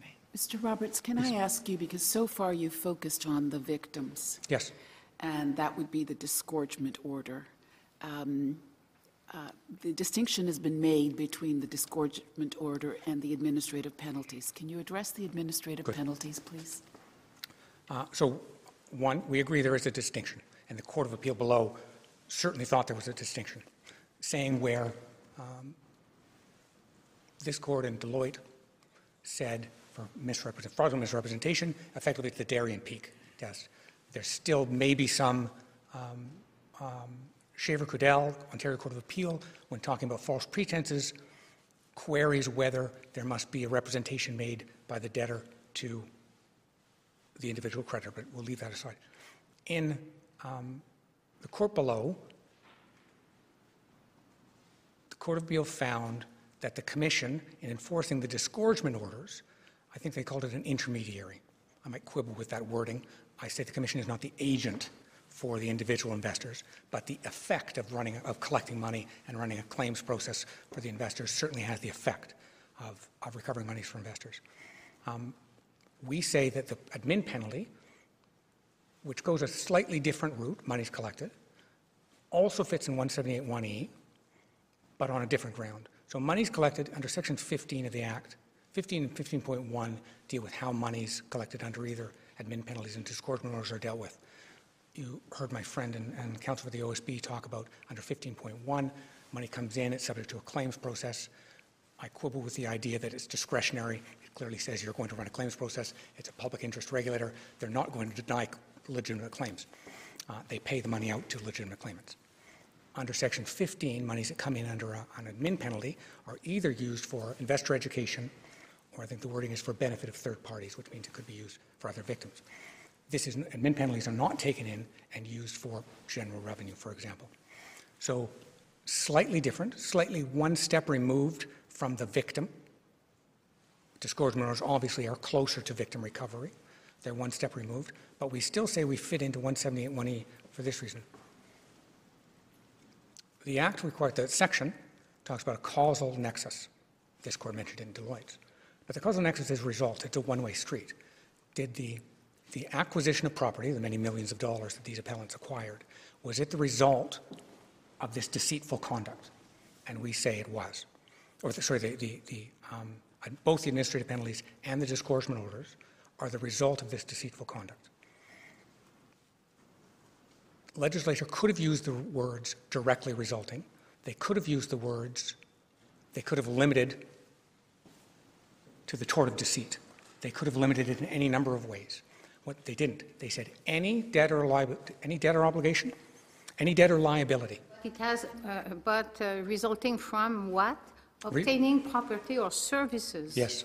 False pretenses or Good. fraudulent Yes. representation. But you need to have been induced Yes. to give property or services. And the Commission, I understand that your administrative penalties were not because you were induced to give property or services. As the superintendent described your debt or Yes. liability in paragraph 20 of their factum, they say they result from the Commission's own collection efforts after registering its judgments with the court, rather than from the Commission having been induced by the appellants into transferring property to them. So you cannot tell us today that the Commission has been induced by the appellants to transfer property to the Commission. Agreed. But where I push back a little is you're using the word induced, but the word is resulting, a causal connection. And so what we say is resulting is a causal issue, cause and effect. The bad conduct resulted in an administrative penalty and a disgorgement order, and they obtained property being millions of dollars. And we say, under either fraudulent misrepresentation or false pretenses, we would fit. Probably more under false pretenses, because it's sort of a deceit on the marketplace. And so I would push back just on the use of the limiting word of induced. Do it another way. In the Deloitte case wasn't about this issue. The Deloitte case wasn't decided about this issue. There were three issues in Deloitte. One was pre- and post-filing set-off, which obviously has nothing to do with here. Second was the narrow interpretation of the provisions, which I've talked about. And the third was this Court's comment that the Darien Peak factors, tort of deceit factors, were needed to prove fraudulent misrepresentation. And I take no issue with the fact that at the center of fraudulent misrepresentation or false pretenses, in the bullseye is Darien Peak. There's no doubt that if those factors are met, it's going to hit in the middle. What the Court wasn't called on to do in Deloitte was talk about the boundaries of either fraudulent misrepresentation or false pretenses, because the finding was the city didn't get through the gate. The city hadn't tendered any evidence of fraud, hadn't tried to. Instead, they relied on either an implicit or a statutory fraud simply because the party had participated in the voluntary repayment program. But the Court wasn't called on to talk about where do the boundaries end. Distinguish between false pretenses and fraudulent representation. We were talking about a false representation, but what we said, it had to be a claim that relates to a debt resulting from obtaining property or services, and the creditor must establish, and the first element, the debtor made a representation to the creditor in order to obtain from that creditor property or services, which is not the position of your commission. Correct. You were not induced in transferring property. It's a bit of an awkward fit, really. Yes, I mean, at the end of the day, it is a bit of an awkward fit. Yes. It would have been, it uses the word resulting from. If it had said in respect of, we agree, according to canons of interpretation, that would have been the broadest linkage. It could have said in connection with, Agreed. that would have been broader. Yes. But it uses resulting from, which is narrower. Yes. And the argument you're making is certainly sensible to me. It makes a lot of sense. But we are constrained, and I agree that Deloitte isn't to be read like a statute, right? Paragraph 25 isn't a... But on the other hand, the superintendent has told us, you know, the public officer who's got no stake in this, telling us, you know, this is going to upend, there are going to be many, many administrative tribunals, hundreds of them across the country, imposing AMPs, and then we're going to be allowing the executive across the province to basically completely upend the bankruptcy scheme. So that's the tension, that's the heart of this case for us. So if I can address a worry about a slippery slope, that if you were to find wholly in my favor today, what we say is there isn't that worry. All of these provisions already have sufficient limiting provisions in them because they have to be, the culpability level is really high in both D and E, or when my friend will talk about A, it's not culpability level, but the standard to be reached is really high.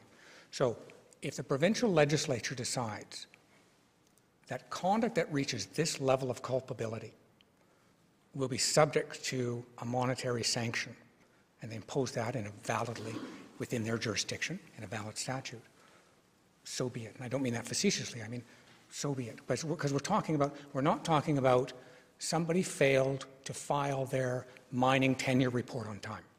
That's not going to meet any of these. We're not talking about every administrative penalty out there. It's still going to have the standard of some administrative tribunal is going to have to make findings of fact that reach this level of culpability. And our position is, if they do, then so be it. If the provincial government, within its sphere of jurisdiction, decides that that should equate to a sanction, then so be it.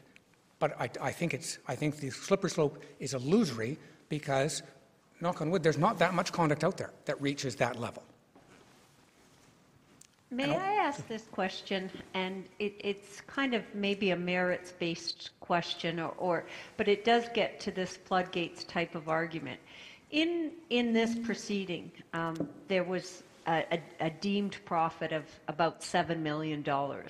And the administrative penalty is $21 million. That's done on the basis of 3 times the perceived property that was received by the Poonians and others. And this is so. Looking at it, isn't it enough that this is a massive fine or penalty on the penalty side that forces them into bankruptcy? And then you're saying that it should continue to exist for the duration of their lives under 178 as well. And I'm thinking about the other individuals who were participating. These are really significant fines. How do we deal with that in terms of putting that into the purpose of potential rehabilitation of a bankrupt debtor? Good, thank you. So first, to just deal with the quantum of the fines. The quantum of these penalties went to the Court of Appeal and leave was denied. And so you will see in the sanctions decision how the Commission has reached the conclusion that these were appropriate fines to levy. It went to the Court of Appeal, leave was denied. And so there was judicial oversight in that. But then we're talking about how is anybody going to be rehabilitated in this? And 2 answers to that. One, I want to go back to the red herring issue, which is these appellants should not survive, should not have the debts they owe to the victims extinguished, meaning whether it's $20 million or the $7 million they defrauded people of, or they disgorged them over for 4, those amounts should survive and would survive regardless of what happens here today. But second, both the Commission and the Court control enforcement process, and it is standard fare in registrars' hearings across this country where debtors go in front of a registrar and say, I owe this person $20 million, I make $750 a week working over here, I can only afford to pay X. And registrars in BC, we call them subpoenas to debtor, and registrars make orders about payment plan. And so there are already built-in systems to deal with the practical problem of how do these people pay this back. Also, the Commission, public interest regulator, if a reasonable proposal, payment proposal, was made by these appellants, the Commission is going to look at it. And so we say those amounts should survive. They are significant, but the conduct was egregious. The amount of the sanctions were commensurate with the conduct. It doesn't mean the Commission won't have discussions with these appellants or any other respondents in these proceedings about how to deal with that. Survive because discharge was refused under 172? Oh, they can apply again. I know, but to apply again and to be successful in a future application, you know that the threshold is not low. Agreed. It's very high. Though I agreed, and I don't quibble with that at all, other than if these appellants, I'm not sure, you probably have the discharge application hearing in your materials. These appellants effectively refused to participate in the bankruptcy process. They chose bankruptcy. They made voluntary assignments and then didn't participate. They didn't get a job. They didn't pay, and nobody expects them to pay $20 million. But get a job and pay a proportionate amount of your income into your estate for your creditors. They paid zero. They refused to work. If they participate in the program that they chose to involve themselves in, if they participate in it and in a year or 2 years or 3 years come back and say, we've done everything we're supposed to do. We've filed our reports, we got a job, we paid into the estate. The registrar hearing that discharge application may very well grant them a discharge. And so I would just push back on the issue of that they'll never get discharged. It's absolutely within their power to be discharged.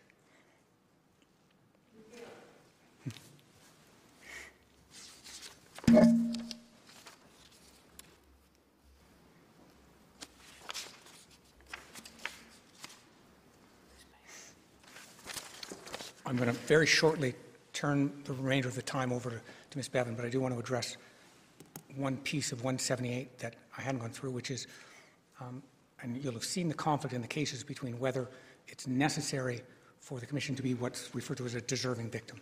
Does the Commission have to be the victim of the fraud in order to advance these claims?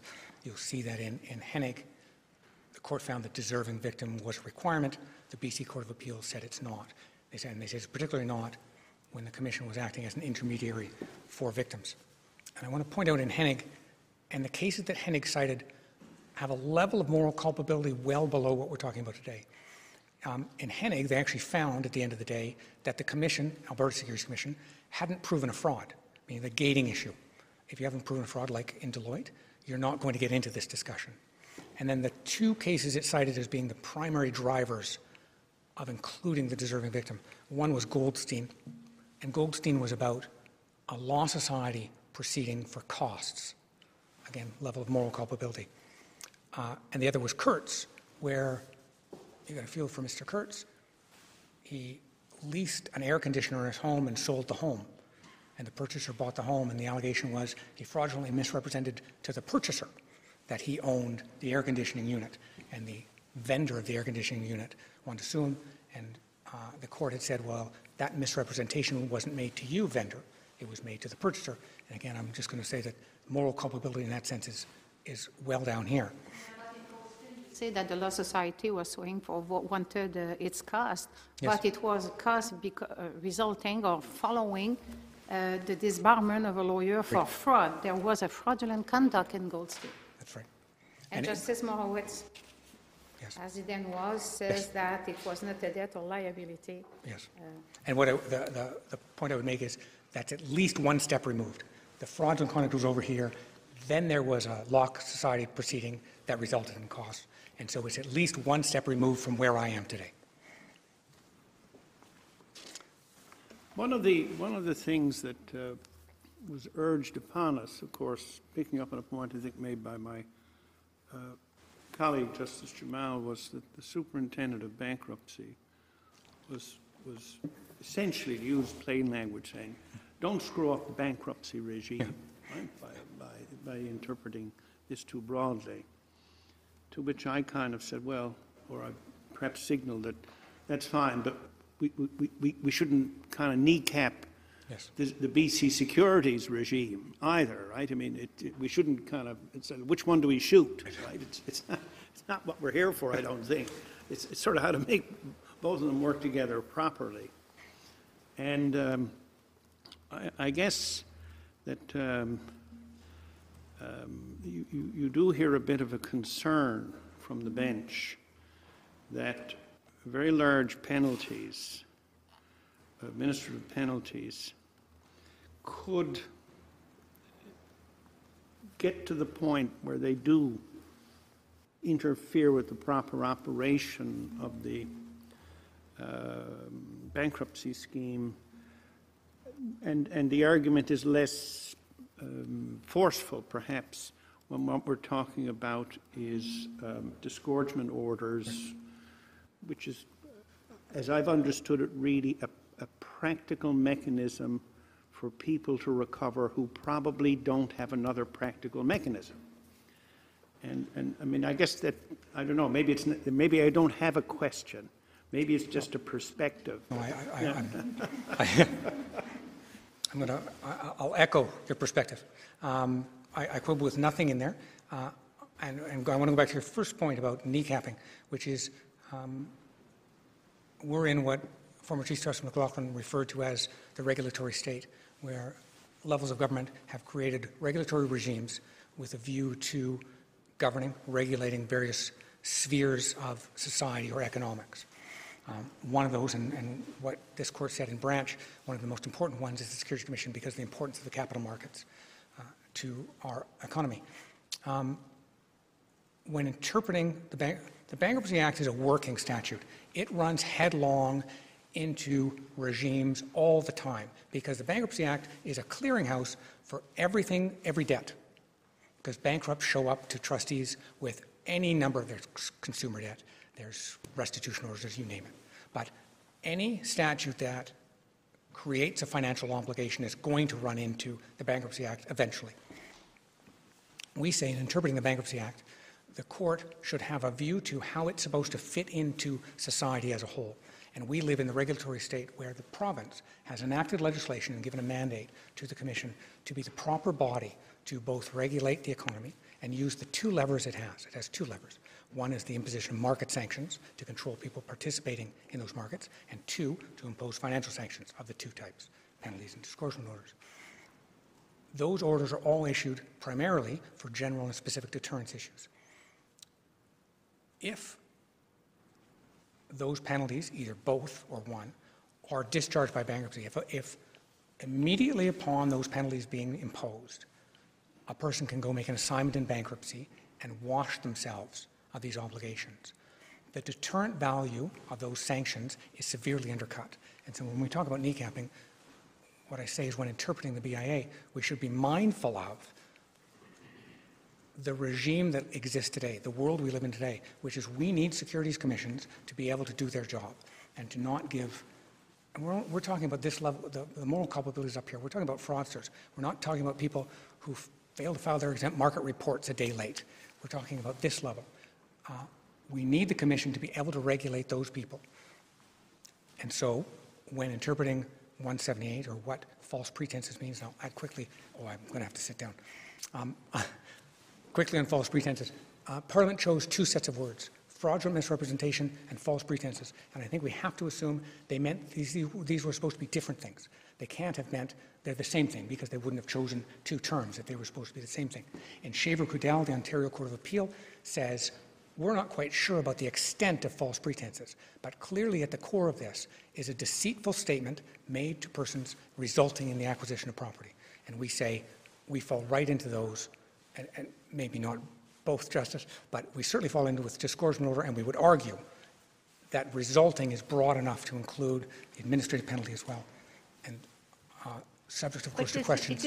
Are we just only ever talking about statements for fraud?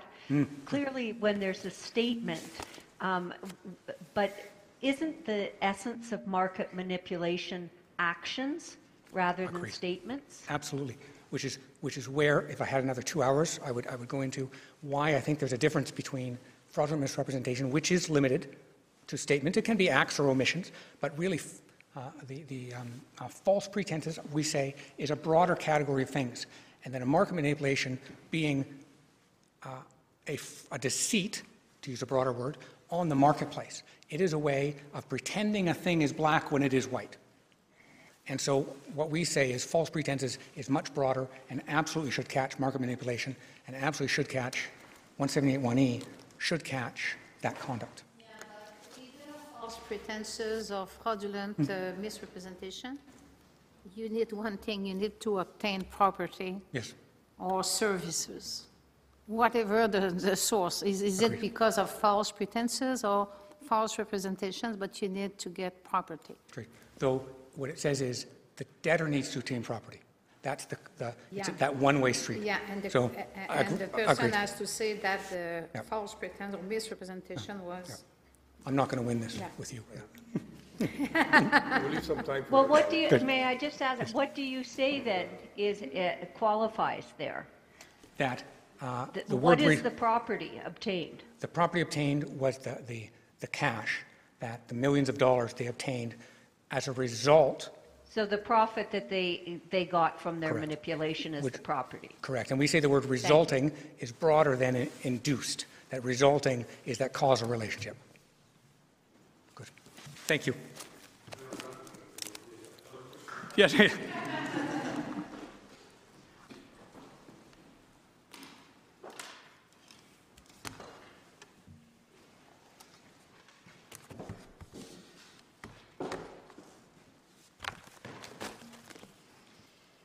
Chief Justice, Justices, we'll have enough time because the aspect that I am addressing here today, Section 178(1)(a), the analysis and interpretation of that section as it applies to this case, very much echoes the comments of my colleague, Mr. Roberts, in terms of what I think, Justice Rowe, you intend in terms of construction of a statute and interpretation of a statute, if I understand you correctly, very much echoes these themes. Section 178(1)(a) is worded broadly.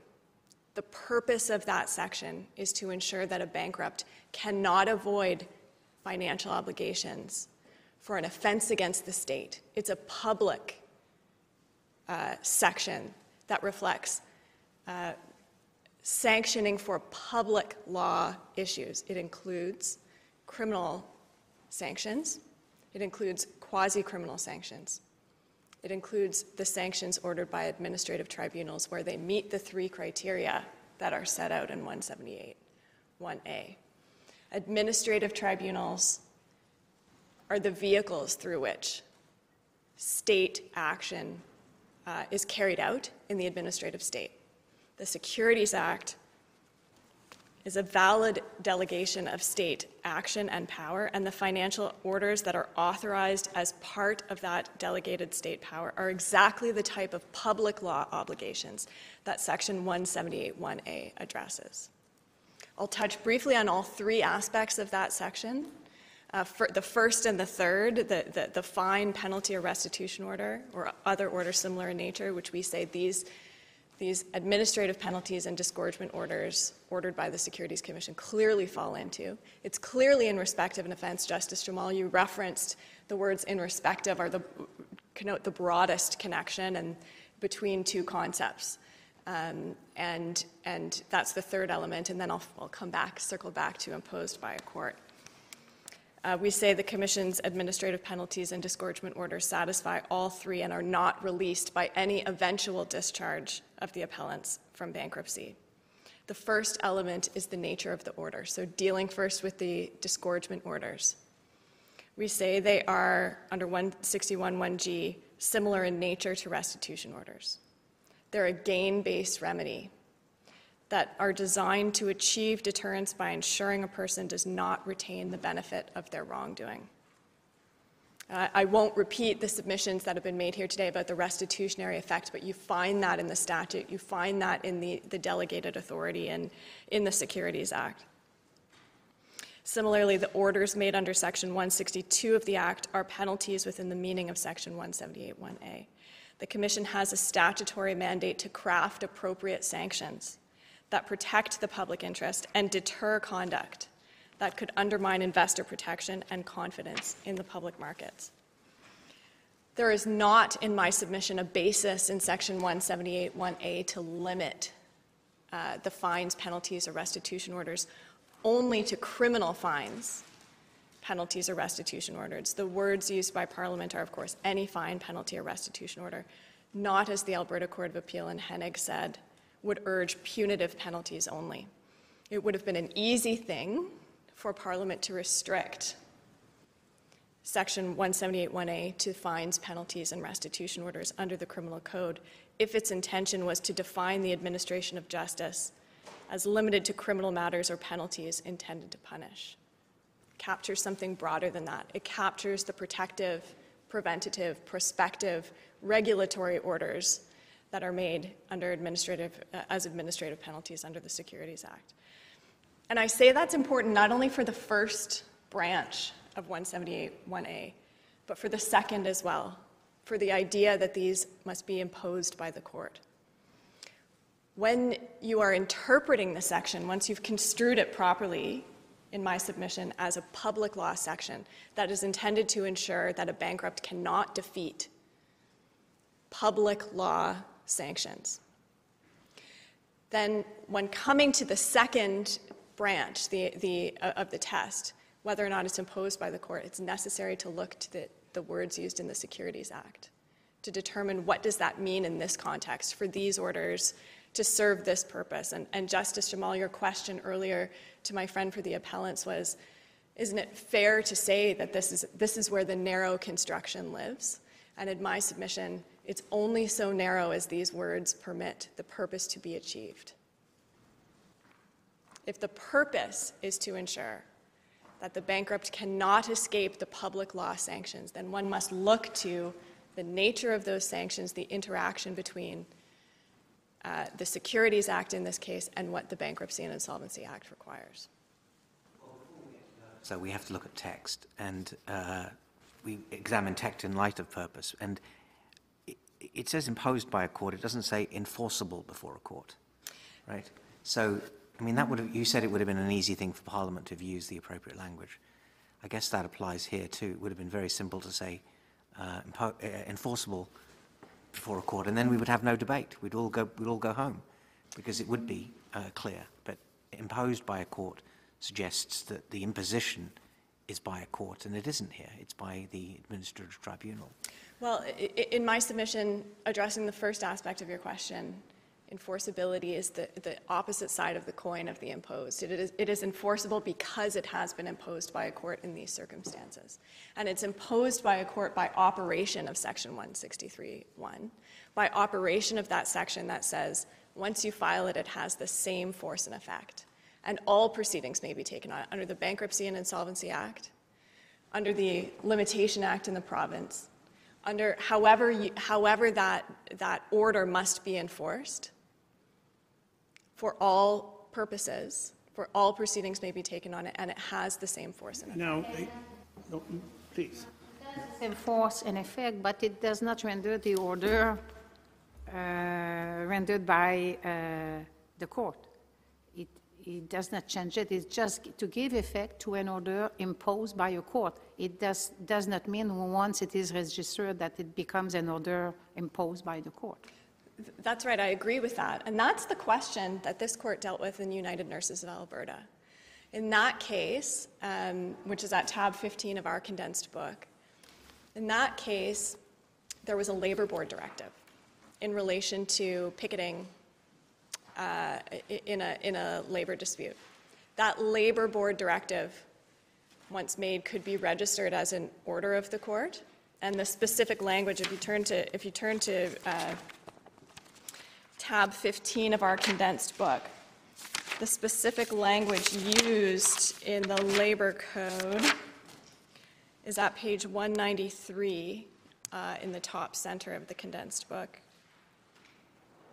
It's paragraph 934 of the decision. And the court is grappling with this question here after the labor board directive is registered as to whether or not it can ground in the breach an order in contempt. And so, among other things, the court looked at it 6 ways from Sunday in terms of whether there was a constitutional infringement, taking away of a jurisdiction by the Superior Court in this sense, and looked at what that means. And here, Chief Justice, or Justice McLaughlin, as she then was, referred to a policy choice, that it's a policy choice by the provincial legislature that represents the legislative intent to have this order be recognized by filing, have the Labor Board directive be recognized by filing and enforceable in that manner.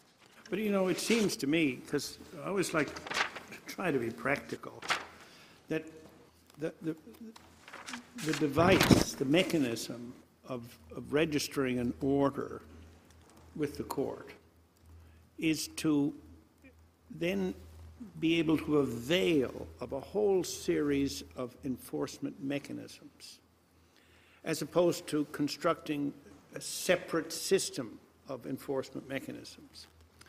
And so, well, why not use, you've got these enforcement mechanisms here, just let's avail of those. And so it seems to me that's why the legislature said, okay, when you've got an order of the BC Securities Commission, some of them at least can be brought before the court, and they become thereby enforceable via that mechanism. Makes perfect practical sense. But it comes back to the point made by my colleagues. Is that thereby imposed by the court, or is the court merely a kind of enforcement vehicle?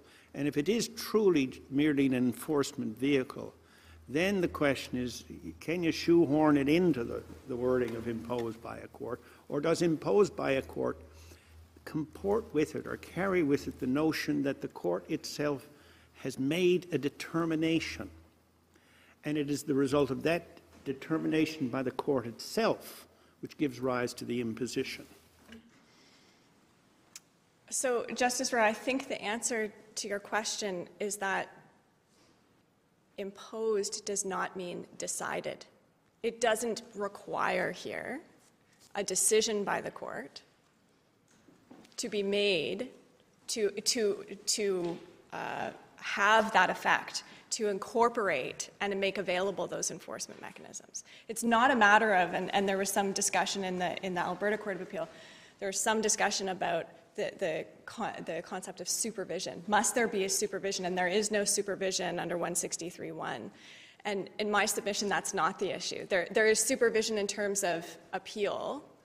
You don't need, in order to give full effect to the word imposed, to have that supervision by interpreting imposed to mean decided. That's not the language that's used. There is other language in the statute that refers to judicial decision in 178.1c, and that's not the word chosen here. Imposed is by operation of law. Once filed, that decision is recognized as a judgment of the court, and all proceedings may be taken on it, and it has the same force and effect. It is imposed in the sense of the plain meaning of the words, which is forcing the obeyance of that decision. May I just ask you in relation to 178.1a, we're focused on the word imposed, but when I look at the 10 or so exemptions, they seem to be quite particular in the sense of specific, directed to different policy objectives, but specific. And when I look at sub A, what are we supposed to make of the or any debt arising of a recognizance or bail? I mean, we have, scholars like Janice Serra and Justice Morowitz writing extrajudicially saying this only applies to criminal and quasi-criminal. And I haven't heard what we're supposed to do with the remaining part there of a recognizance or bail, which seems to put us squarely in a criminal type of context. So in my submission, that piece dealing with recognizance or bail doesn't modify the entire application of the section. It doesn't change that section into meaning only a criminal law section. What it refers to is the type of financial obligation that's represented by the debt arising out of a bail or recognizance. It's not a fine, it's not a restitution order, it's not a penalty. It's a separate type of debt that arises in those circumstances, a separate type of public obligation, which is captured as well within the criminal law, But quasi-criminal. it can shed light, what my colleague Justice Martin is referring to, it can shed light about what type of restitution orders are contemplated, because the criminal code contemplates in the provisions regarding sentencing the possibility to impose restitution orders. So the fact that we have those words after can shed light on the fact that restitution orders here are those imposed by a court dealing with a criminal offense. It can, but the Parliament also chose the word any debt or liability, or any fine, penalty, or restitution order arising, and then refers to the debt in the bail context, which is a different type of financial obligation. And so in my submission, though it's tacked on there, it doesn't modify the use of the word any at the beginning of the sections. So as I look down the list, A through, the long list. Yes. 3 of them refer to the role of the court as opposed to the type of debt or liability. A has imposed by a court. A.1 says any award of damages by a court in civil proceedings. And C says any liability arising under a judicial decision. 3 different ways of referring to a court's role in relation to liability. What are we to make of that? Well, in my submission, this is where you look in this particular context to what the statutory scheme that gives rise to the penalty, fine, or restitution order, what that intends. And both the Bankruptcy and Insolvency Act should be interpreted in light of that intention. And here in the Securities Act, the intention is that making use of the administrative scheme with its expertise and its efficiencies and all of the things that this court has said represent the principal manifestation of state action in the lives of Canadians. I guess I was coming at it less from the Commission's legislation and more from the BIA, because in 178 we have 3 different categories of ways in which liabilities or penalties or whatever kinds of orders involve the court. That's right. And they're expressed in 3 different ways, and I was hoping you might help me in terms of what we're to make by the different choices. One says imposed by a court, the other one is damages by a court in civil proceedings, and the other one, as I said, is in a judicial decision. And so in my submission, the difference between the first 2 is the difference between the public and the private law. A.1 deals with private law damages. A does not deal with private law damages. And so that reference to by a court in civil proceedings makes that delineation. With respect to under a judicial decision and C, in my submission, what you can take from that is that imposed, it does not mean decided. If it meant decided, if it meant it had to be a 157 or 155 application under the Securities Act in front of a court making that decision, then those same words, judicial decision, could have been used. But Parliament didn't do that. What Parliament intended was that the legislative scheme that gives rise to the fine, penalty, or restitution order be interpreted and applied with reference to the operation of law, which it does arise in many different statutes, by the filing of the decision with the court. I have 1 minute remaining, and I'd like to echo my colleague, Mr. Roberts' comments. It goes back to the kneecapping issue. Under both 178.1a and 178.1e, the sanctions ordered by the Commission are intended to deter misconduct. If the appellants, who are unscrupulous traders, and that's the phrasing in Branch, that's the preeminent goal that this court said in Branch, the Securities Commission is intended to protect the protection of our economy. The preeminence of that goal is tied to the unscrupulous trader. and protecting the public against the unscrupulous trader. And if the 178(1)A or E are interpreted to permit the unscrupulous trader to avoid these types of obligations, then the deterrence purpose of the Securities Act is undermined. The integrity of the bankruptcy and insolvency scheme is undermined because it's clearly not Parliament's intent to permit the unscrupulous trader, the appellants in these circumstances, to avoid those obligations. And so we urge upon you to dismiss the appeal and to give effect to the Commission's orders both in A and E. Those are my submissions. Thank you. Thank you very much.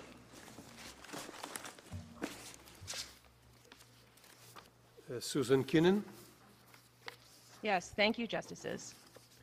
178(1) is an enforcement vehicle, to borrow a term, that serves a different purpose than 172. It's worth noting that the Crown, for private debts, shares pari passu and is usually an unsecured creditor under Section 86 and 87 of the Bankruptcy and Insolvency Act. To rely on 172 conditional discharges unnecessarily extends the bankruptcy process, whereas 178 does something different. You get your discharge for all the creditors, but you deal with the state regarding the debts that survive. It's worth noting, with regard to the size of fines, that you can still get large fines on prosecution rather than under an AMP order. In Maloney, this court said, financial rehabilitation also has its limits. These provisions demonstrate Parliament's attempt to balance financial rehabilitation with other policy objectives. Each exception reflects a social policy that is different from the Fresh Start principle and takes precedence over it for debts of that nature. Enforcement of these debts outweighs any benefit to society from their release. So what is that overriding social policy for A and for E? For A, as has been mentioned, it protects fines and penalties for offenses against the state.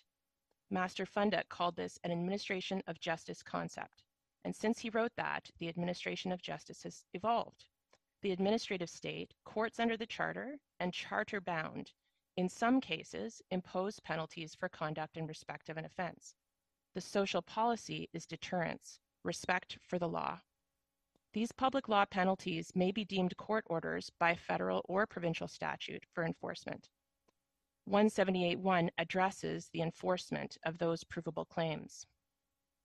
Regarding floodgates, there are internal limits in 178(1)A. It is only in respect of an offense where it can be registered and where it can be deemed to be a court order. Many acts have a parallel but less efficient process to impose a fine by prosecution, and there is no question that those court orders would fall within A. Looking at the Ontario provisions, most say only where an AMP has not been paid can it be registered as an order, and that is a very small minority of cases where it's very egregious. There is an even smaller minority where non-payment is due to bankruptcy. Even fewer statutes allow an AMP in respect of E, false pretenses and fraudulent misrepresentation. Not giving effect to the provincial intent that an order be enforceable means that most parking and speeding fine orders survived because they are imposed by a court, but fines for pollution or for abuse in long-term care homes would not. Imposed, as my friend mentioned, does not mean scrutinized. It means giving force to something, force over someone. The word judicial, as Justice Karakatsanis just noted, is not found in A, though it is found in C. Hinging A on judicial scrutiny releases debts based on process, not conduct, and it means penalties for the same conduct go unenforced. Parliament expanded the scope of A in 1992, adopting the words other orders similar in nature, and the Standing Committee referred to Victims' Compensation Acts, which is an administrative scheme in many cases across the country. Parliament chose in respect of an offense, not on conviction of an offense, and left court and offense undefined. Why undefined? Because Parliament was attempting to capture any fine or penalty from conduct in respect of an offense against the state. Penalties at one time only imposed on criminal conviction are now within the power of an efficient, accessible, parallel system of justice. This court affirmed the general deterrence purpose of such penalties in Cardaway. Section 12 of the Interpretation Act directs an interpretation that attains the statute's objects. Objects is plural. Professor Sullivan and Halsbury's and the Court of Appeal below warn, don't read the exceptions so narrowly that you do not give effect to Parliament's purpose. Here, the federal purpose of A is complementary to the provincial legislative intent for statutes that deem penalties to be court orders. Polluters, payday loan sharks, long-term care home abusers, there's no benefit to society from release of these penalties. And it is the same in the case of E. Neither A nor E requires a conviction. They are broader. You don't need a court finding of fraud, and the factual findings can be looked at by the court. On principle, courts show deference to the findings of tribunals, and there's no mention of victims in E. It is focused on the conduct of the debtor who defrauded.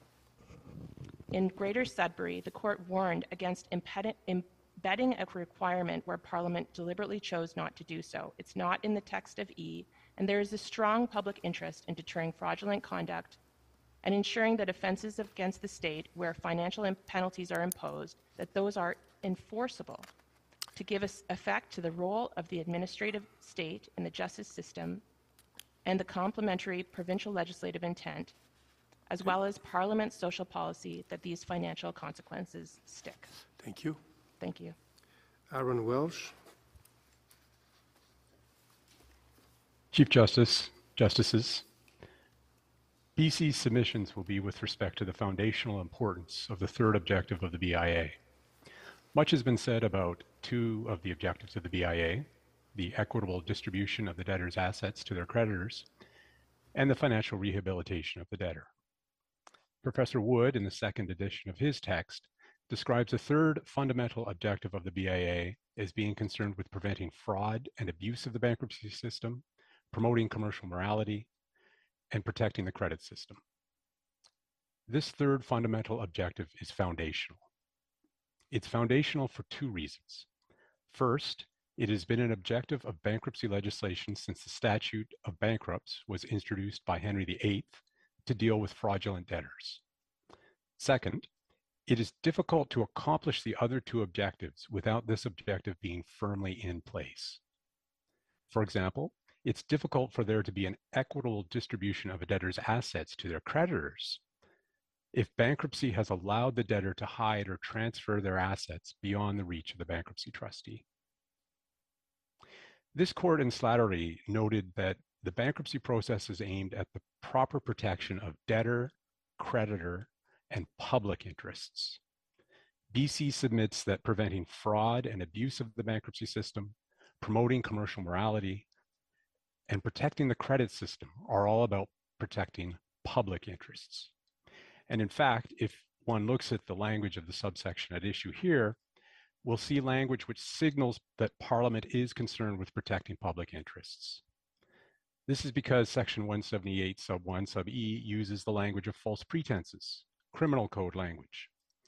BC submits that the use of this language demonstrates Parliament intended to capture claims that violate the public interest, claims precisely of the type at issue here. No detrimental reliance is required. This shows that Parliament is concerned with commercial morality. If a court is solely focused on the debtor fresh start, the court can, in BC submission, upset Parliament's delicate balancing act. The Alberta Court of Appeal's decision in Hennig is a recent example of this. The court in Hennig does not consider the foundational objective of the BIA, maintaining the integrity of the bankruptcy system and promoting commercial morality. The court's narrow focus on debtor rehabilitation via a fresh start means that the bankrupt is allowed to walk free from debts resulting from failures to file insider trading reports, failures to disclose secret commissions, and market manipulation, among other things.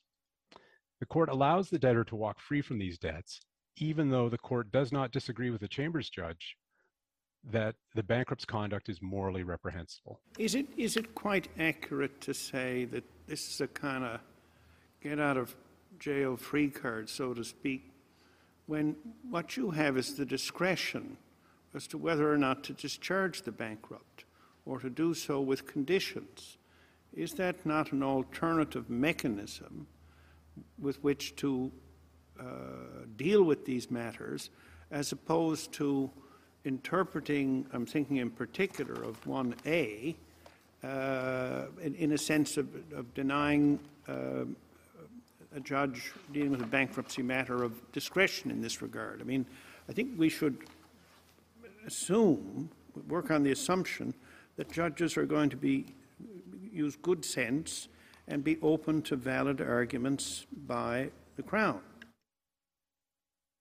Thank you. The difficulty is that in many ways a discharge application is a blunt instrument. And that's because at the discharge hearing, all unsecured creditors will be treated the same. So if this is merely an unsecured debt, then it will be treated the same as all of the others. So the discretion that might appear to be there actually isn't there to the extent that might meet the goal of protecting the integrity of the bankruptcy system. The other thing I would note on that is that it's interesting that the BIA includes fraud in both the discharge provisions and in the provisions at issue here. And in my submission, that indicates an intent from Parliament, a signal that this is actually quite important to Parliament. Just to sum up, it has to be asked in the Hennig decision how it promotes commercial morality or how it protects the integrity of the bankruptcy system. BC submits that the approaches in the Hennig decision, Court of King's Bench decision by Madam Justice Romain, and the approach of the Manitoba Court of Appeal in the St. Rose decision, that those approaches should be preferred. And they should be preferred because they're more consistent with this fundamental objective of the BIA and better protect the integrity of the bankruptcy system and better protect the public interest. Thank you very much. Jared Biden. Thank you. Good morning. Saskatchewan's submissions focus on Section 178(1)(e) of the Bankruptcy and Insolvency Act, and particularly today, restitutionary orders imposed by provincial securities regulators that may be able to fall within the scope of this exemption. One point I'd like to make is that different provinces have set up these restitutionary types of orders in different ways. As you've heard today in British Columbia, the restitutionary orders take the form of a disgorgement remedy followed by a statutory claims process where victims of illegal market activity can be compensated. As we outline in our factum, Saskatchewan's securities regulator, the Financial and Consumers Affairs Authority, can hold a hearing and then order those who engage in violations of Saskatchewan securities law to compensate their victims for losses caused by their illegal activity directly. And we would say that regardless of the approach selected by a particular province, restitutionary remedies have a close nexus with victims, such that if this court were to incorporate the concepts or principles of direct or deserving victims into the test for Section 178(1)(e), as the Alberta Court of Appeal did in Hennig, for example, these types of restitutionary orders intended to benefit victims generally should be able to meet that standard. This does not mean that every restitutionary order will necessarily fall within the scope of Section 178(1)(e). It will depend on the facts of the particular case and whether the restitutionary order results from property or services the bankrupt acquired through false pretenses or fraudulent misrepresentation, as various members of the court have pointed out today. So if, for example, a victim suffers a loss, but the specific debtor in question didn't obtain property or services, didn't obtain a profit, for example, then Section 178(1)(e) would not apply to the restitutionary order. Deceit in the heir, or even loss in the heir, is not enough to trigger the exemption. It's still a narrow exemption focused on the debtor acquiring a tangible benefit. And for that reason, and as we submit in our factum, this court should not incorporate the concepts of direct victimization or deserving victims into the exemption, in large part because it's narrow and it's focused on the bankrupt's conduct. It is not focused on the identity of creditors and whether the debts owing to them may be deserving of an exemption to the Fresh Start principle. It is focused on conduct that, as Justice Martin indicated, garners high opprobrium.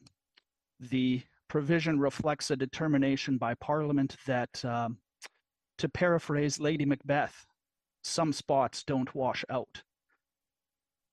That debtors should not be able to enjoy the fruits, the tangible fruits of their deceitful conduct. And subject to any questions, those are the submissions of the Saskatchewan Attorney General.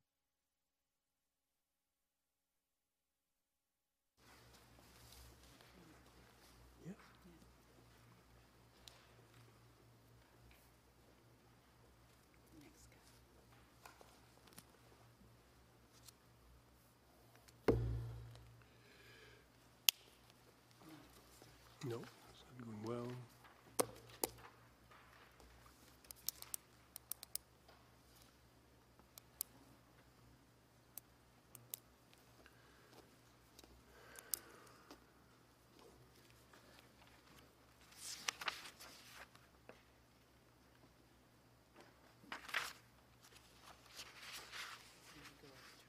Yeah, but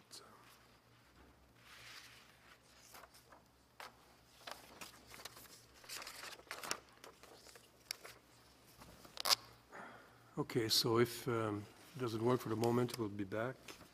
Is Michael Beaufort available?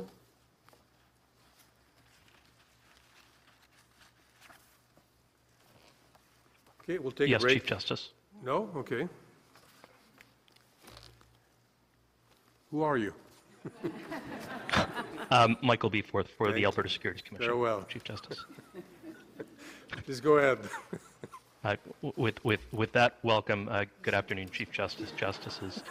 I, together with my colleagues, Raphael Egan and Brendan Barnes-Trinket, up here for the Alberta Securities Commission. My submissions will focus on Section 178(1)(e) of the Act. I do not intend to address how the language of that section should be interpreted, as we've heard able submissions from other counsel. Rather, I will focus my comments on the policy objectives that underlie both the BIA and securities legislation, and the consequences that will flow and serve to undermine those objectives if this court agrees with the narrow interpretation of this section espoused in the Hennig decision, that a debtor must make fraudulent statements directly to a creditor in order for the exemption to apply to that creditor's debt.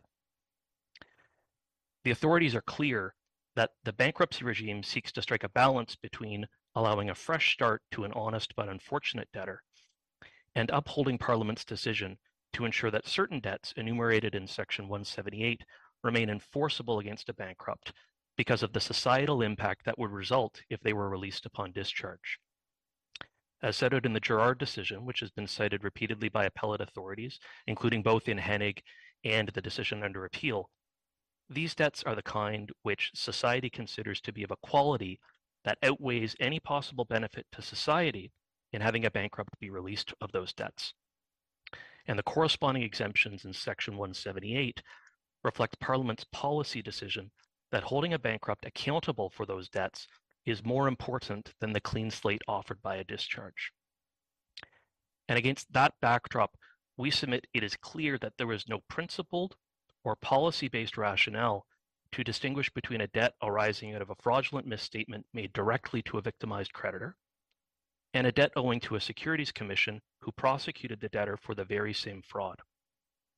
The underlying fraud is no less morally repugnant, and the policy objective to prevent the bankruptcy system from being abused by fraudulent actors is no less applicable.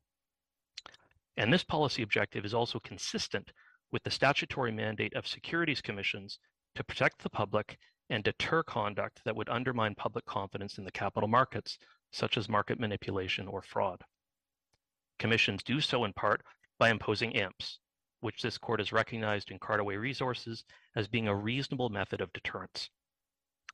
As such, permitting AMPs levied against fraudulent actors to survive bankruptcy under Section 178(1)(e) upholds the policy objectives underlying both insolvency and securities litigation and would ensure consistent treatment of fraudulent actors in the capital markets pre- and post-bankruptcy.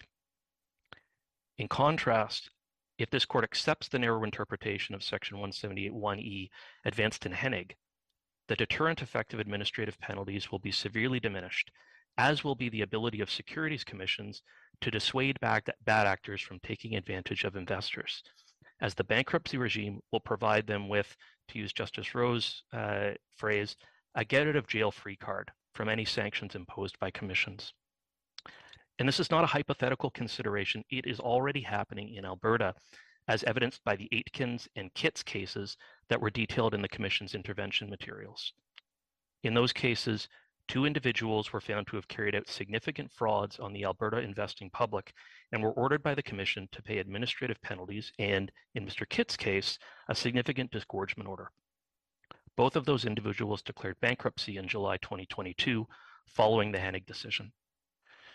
We've heard talk of floodgates today, and our submission is that if the Hennig rationale is expanded across all provinces, the more imminent and serious floodgate that risks opening is that of bad actors in other jurisdictions taking advantage of the insolvency regime to escape the consequences of their frauds on the market. And that is an outcome that this court should seek to avoid. Thank you. Is Devin Eag available, or? Yes, thank you, Mr. Chief Justice. Welcome. And Justices. I want to begin by highlighting some of the points that have already been made with respect to Montreal and Deloitte. In that case, the court interpreted Section 178(1)(e) of the BIA in the course of construing a nearly identical provision under the Companies Creditors Arrangement Act. It turned to Section 178(1)(e) because the provision was, in the words of the Chief Justice and Justice Cote, analogous in every respect to the provision before it. And it wrote that both provisions require that the debtor have made a representation to the creditor. In my submission, the court needn't go any further on the question of whether subsection E requires a direct link. It's already said that it does. None of the parties in this appeal have asked that Montreal and Deloitte be revisited. It remains good law. And in my submission, it's dispositive with respect to the legal issue raised under subsection E. Montreal and Deloitte also allows this court to decide that issue without the risk of upsetting the other provisions in Section 178(1). Of particular concern for law societies is the neighboring subsection D.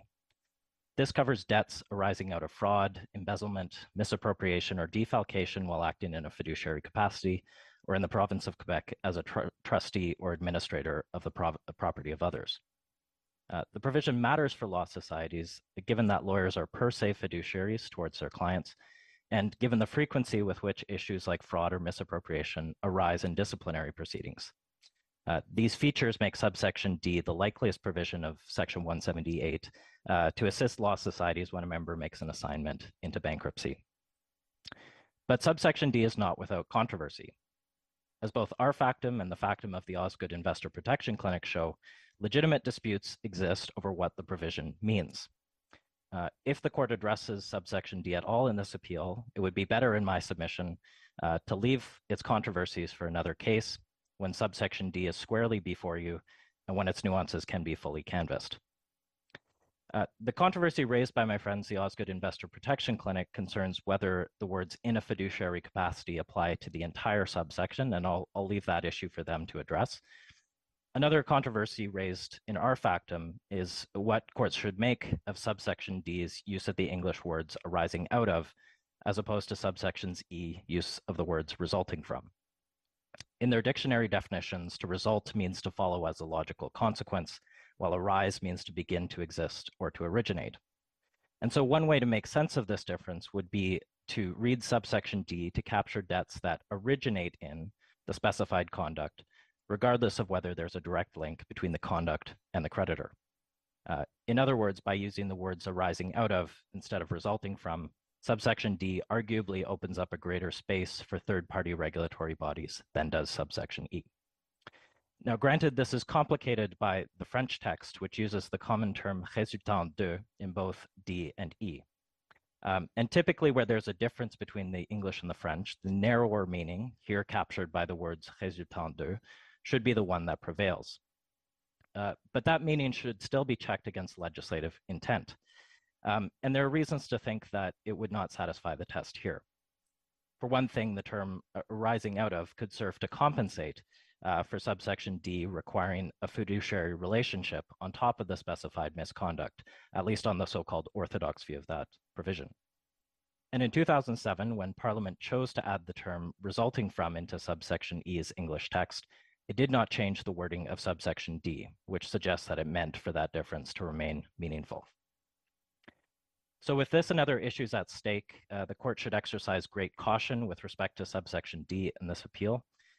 Montreal and Deloitte, as I've said, allows the court to avoid the provision altogether.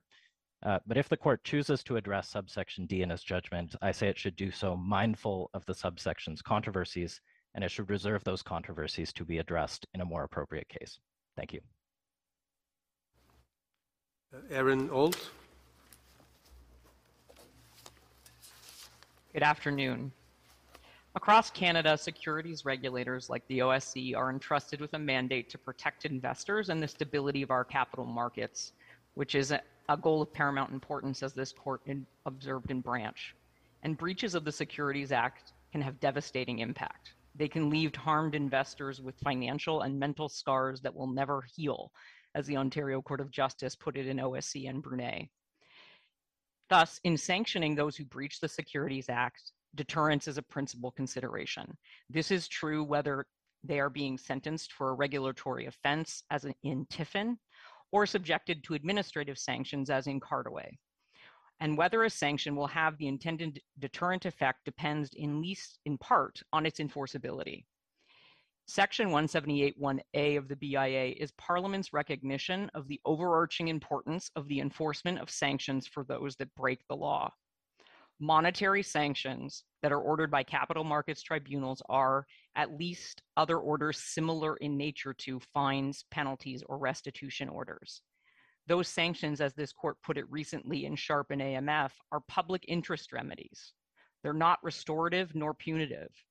And indeed, regulatory proceedings are neither civil nor criminal, but sui generis, as this court observed in Abrametz. As a result, it needs to be recognized that securities commissions aren't ordinary creditors. They're regulators acting in the public interest. And the discharge of public interest remedies via bankruptcy would risk undermining the public interest upon which those sanctions are based. Picking up on a question Justice Martin asked the respondent earlier today, it's important that the quantum of the awards at issue in this case not overwhelm the analysis. Monetary sanctions will vary depending on the circumstances of each case, including the scale and seriousness of the misconduct and the amounts wrongfully obtained. In other cases, regulatory sanctions might occupy a much smaller proportion of a bankrupt's liabilities. And in this way, it can be seen that Section 172 of the BIA is not a proper substitute for an application of the surviving obligations in 178. Simply, Parliament intended that certain obligations would survive discharge, and the presence of surviving obligation within a bankrupt's estate should not otherwise disentitle a worthy bankrupt to discharge of the balance of their liabilities.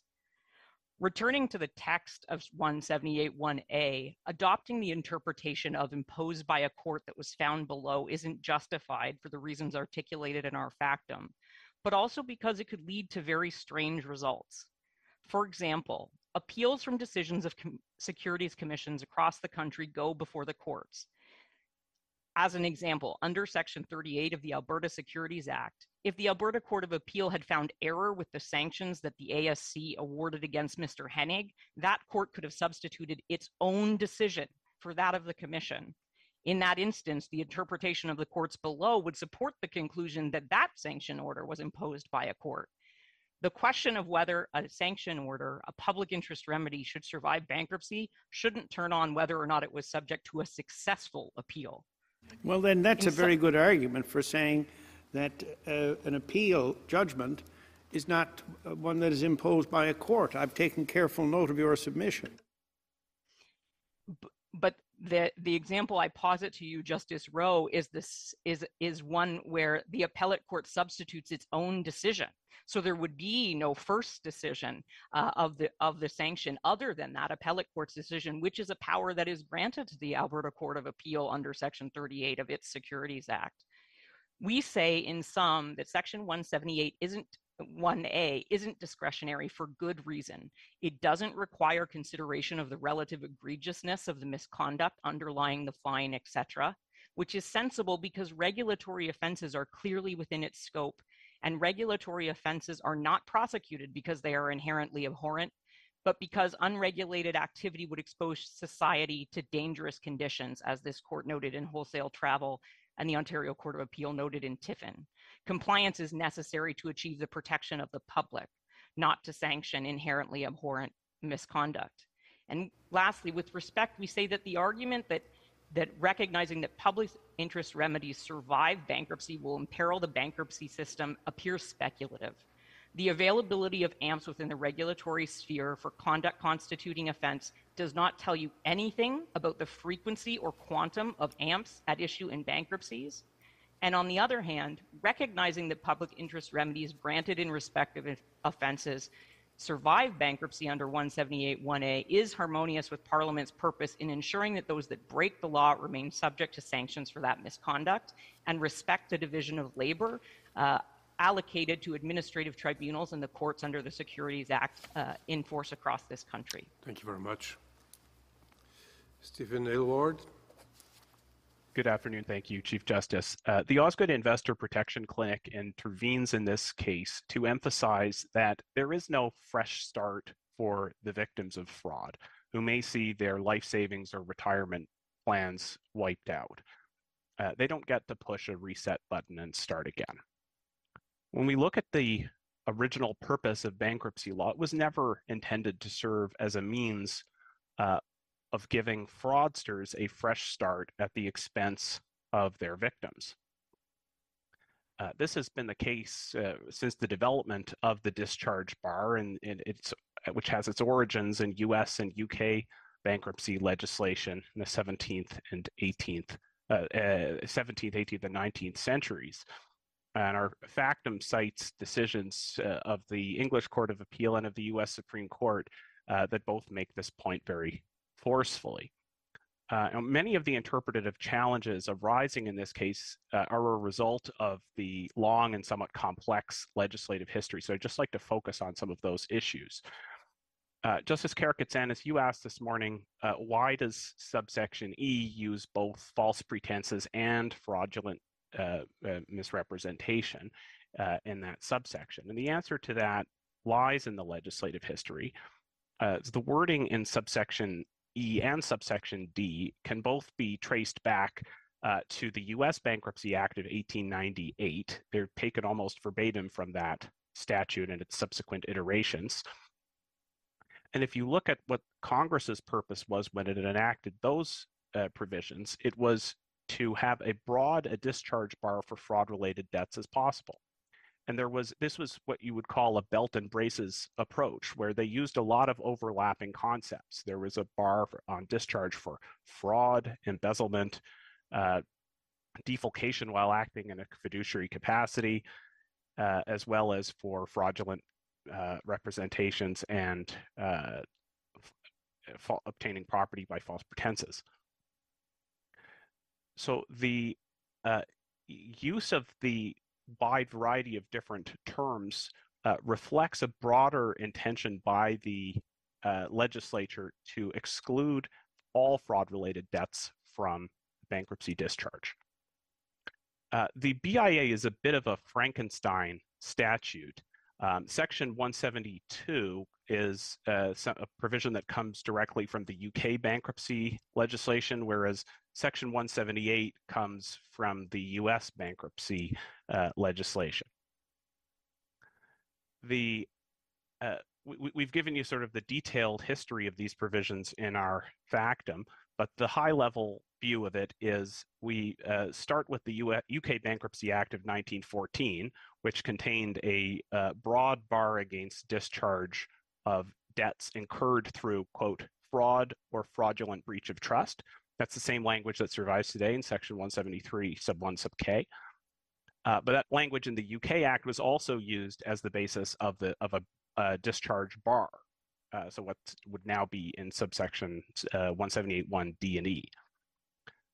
This language is extremely broad and clearly applies to any fraud-related debt. It doesn't create any of the challenges that arise from the current text of the legislation. So in 1919, Parliament adopts word for word the English Act of 1914. Then in 1949, Parliament decides that they're going to change horses, and instead we're going to substitute the discharge bar from the American legislation. And so that's when this false pretenses, fraudulent representation language comes in.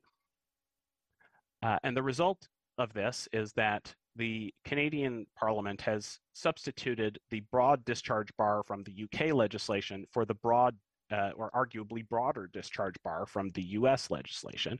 Importantly, nowhere in this process is there any indication that Parliament had intended to soften or weaken the discharge bar as it applies in those other jurisdictions. Finally, the idea that the Section 178 is somehow secondary to or subordinate to Section 178 or to 172 is belied by the legislative history of these provisions. Because the Justice Rowe, take your point that Parliament should be taken not to limit judicial discretion unless there's a reason for doing so. Here there was a reason for doing so, is that Parliament did not want courts to have the discretion to take away the right to compensation of the victims of fraud. Thank you very much. And that's, okay, thank you. Thank you. Adam Murray. Good afternoon, Chief Justice and Justices. CAREP is a national association whose membership includes the overwhelming majority of licensed insolvency trustees. These are the professionals that administer bankruptcies. I believe that the court has our position that the scheme and purpose of the BIA's discharge provisions favor a narrow interpretation of Section 178.1 because the broader application of 178.1, the less room that is left for judicial discretion on discharge under Section 172. So all I will say on that issue is the options before the court today are not all or nothing. They are mandatory or discretionary. And we say that the BIA objective of balancing competing policy objectives that this court has recognized in Maloney favors discretion under Section 172. Subject to any questions on that submission, I will focus on CAREP's position that the purpose of Section 178.1 is creditor protection as opposed to focusing on the conduct of the debtor. This is apparent from the effect of Section 178.1, which confers a benefit on specific creditors by permitting them to continue to enforce their debts as compared to benefiting the unsecured creditors broadly. And here I want to clarify that on a conditional discharge, there isn't an adjustment of individual claims of creditors in the bankruptcy, but the court can order that a payment, usually based on a percentage of the total debt, must be made for the bankrupt to receive their discharge, and that payment is paid out pari passu to all creditors as opposed to benefiting a single creditor. Comparing the language of Section 178.1 with the Section 173 facts further supports CAREP's position. 178.1 refers to different types of debt, and this specifically brings into focus the relationship between the creditor and the debtor. By contrast, Section 173 facts focus squarely on the conduct of the debtor. In CAREP's submission, a master rationale can be derived for all of the Section 178.1 exceptions, and this is discussed at paragraphs 19 to 22 of our factum. In short, Section 178.1 permits a creditor to continue its claim where the creditor is incapable of protecting itself or, for policy reasons, should not be required to protect itself from the liability. The impact this has on Section 178.1e is that creditors must have a direct relationship with the misrepresentation that is made from the bankrupt. For this reason, 178.1e should only apply where the creditor is directly victimized by the misrepresentation. Justice Martin, you asked the appellant if there's a different analysis for disgorgement orders, and in our submission, it is the same creditor protection principle, but it leads to a different result. Narrow construction arises from the purpose and scheme of the Act. The construction should not be so narrow as to defeat the purpose of the exception. And for Section E, the question is, who is getting paid? A disgorgement order where the Commission is acting as an intermediary for victims does fall within the ambit of Section 178.1e, so long as two conditions are met. First, the disgorgement must be composed of claims of individual victims whose claims would otherwise fall within the ambit of 178.1e. And second, the Commission must implement a process to pay the funds to those victims. This satisfies the purpose of the exception because the effective result is the same, that the victims who have 178.1e claims get paid. I want to address the distinction between a false pretense and a fraudulent misrepresentation. And unfortunately, I think that the court is in a position where one of the two expressions will be redundant. A fraudulent misrepresentation has all of the elements of false pretense, but added elements of detrimental reliance, and perhaps that a misrep needs to be a statement or omission, whereas fraudulent pretenses could just be actions. So if you give a wider interpretation to the false pretense, then there's no work for fraudulent misrepresentation to do. But for the purpose of our position, of CAREP's position, we agree that a disgorgement order and the claims of the victims fall within false pretenses. It's not necessary for a statutory market manipulation claim to demonstrate that each shareholder specifically relied on specific representations. They could still have a statutory cause of action that would survive under 178(1)(e). With respect to section 178(1)(a), my friend for the respondent said that you should be satisfied that administrative debts should survive because, and he said, the culpability level is really high. And my friend said that if that survives, so be it. In this case, $13.5 million of administrative penalties were awarded, and that is a life sentence for most Canadians. We are talking about creating a subclass of Canadians who are exiled from the legitimate economy because they will never make a dollar over the table that does not get turned over to the Commission. So be it is not a just standard for the quantum of the penalty. Could I ask you about your sorry to interrupt you, Mr. Hayden, it's just Mr. Murray, but can I take you back to 178(1)(e) and your argument about direct victimization? I take it that is because resulting from is a causation test.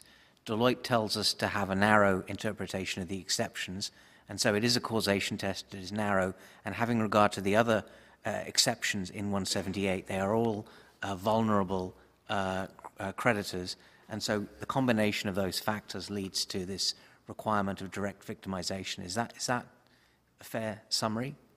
I agree with a slight proviso. I think my friends at the Commission would say that the Crown under A is not a vulnerable creditor, and I would say it's because creditor protection in the instance of the Crown on a punitive penalty is sort of different. Normally, creditor protection really means protecting the economic interest of a creditor in being paid, and that applies to effectively all of the other Section 178(1) exceptions. For the Crown, their interest is in the punitive penalty. That if you had a criminal judgment where either you could send someone to jail, or there could be an imprisonment, or there could be a fine, and you choose to impose a fine, then it's important that fine be paid. So yes, but with the proviso that there's a sort of a 178(1)(a perhaps at first glance fits awkwardly into that framework, but we say it does fit because of a different rationale behind the creditor protection in that instance. Thank you very much.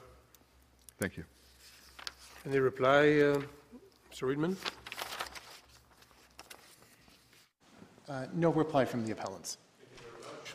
Thank counsel for your submissions. The court will take the case under advisement.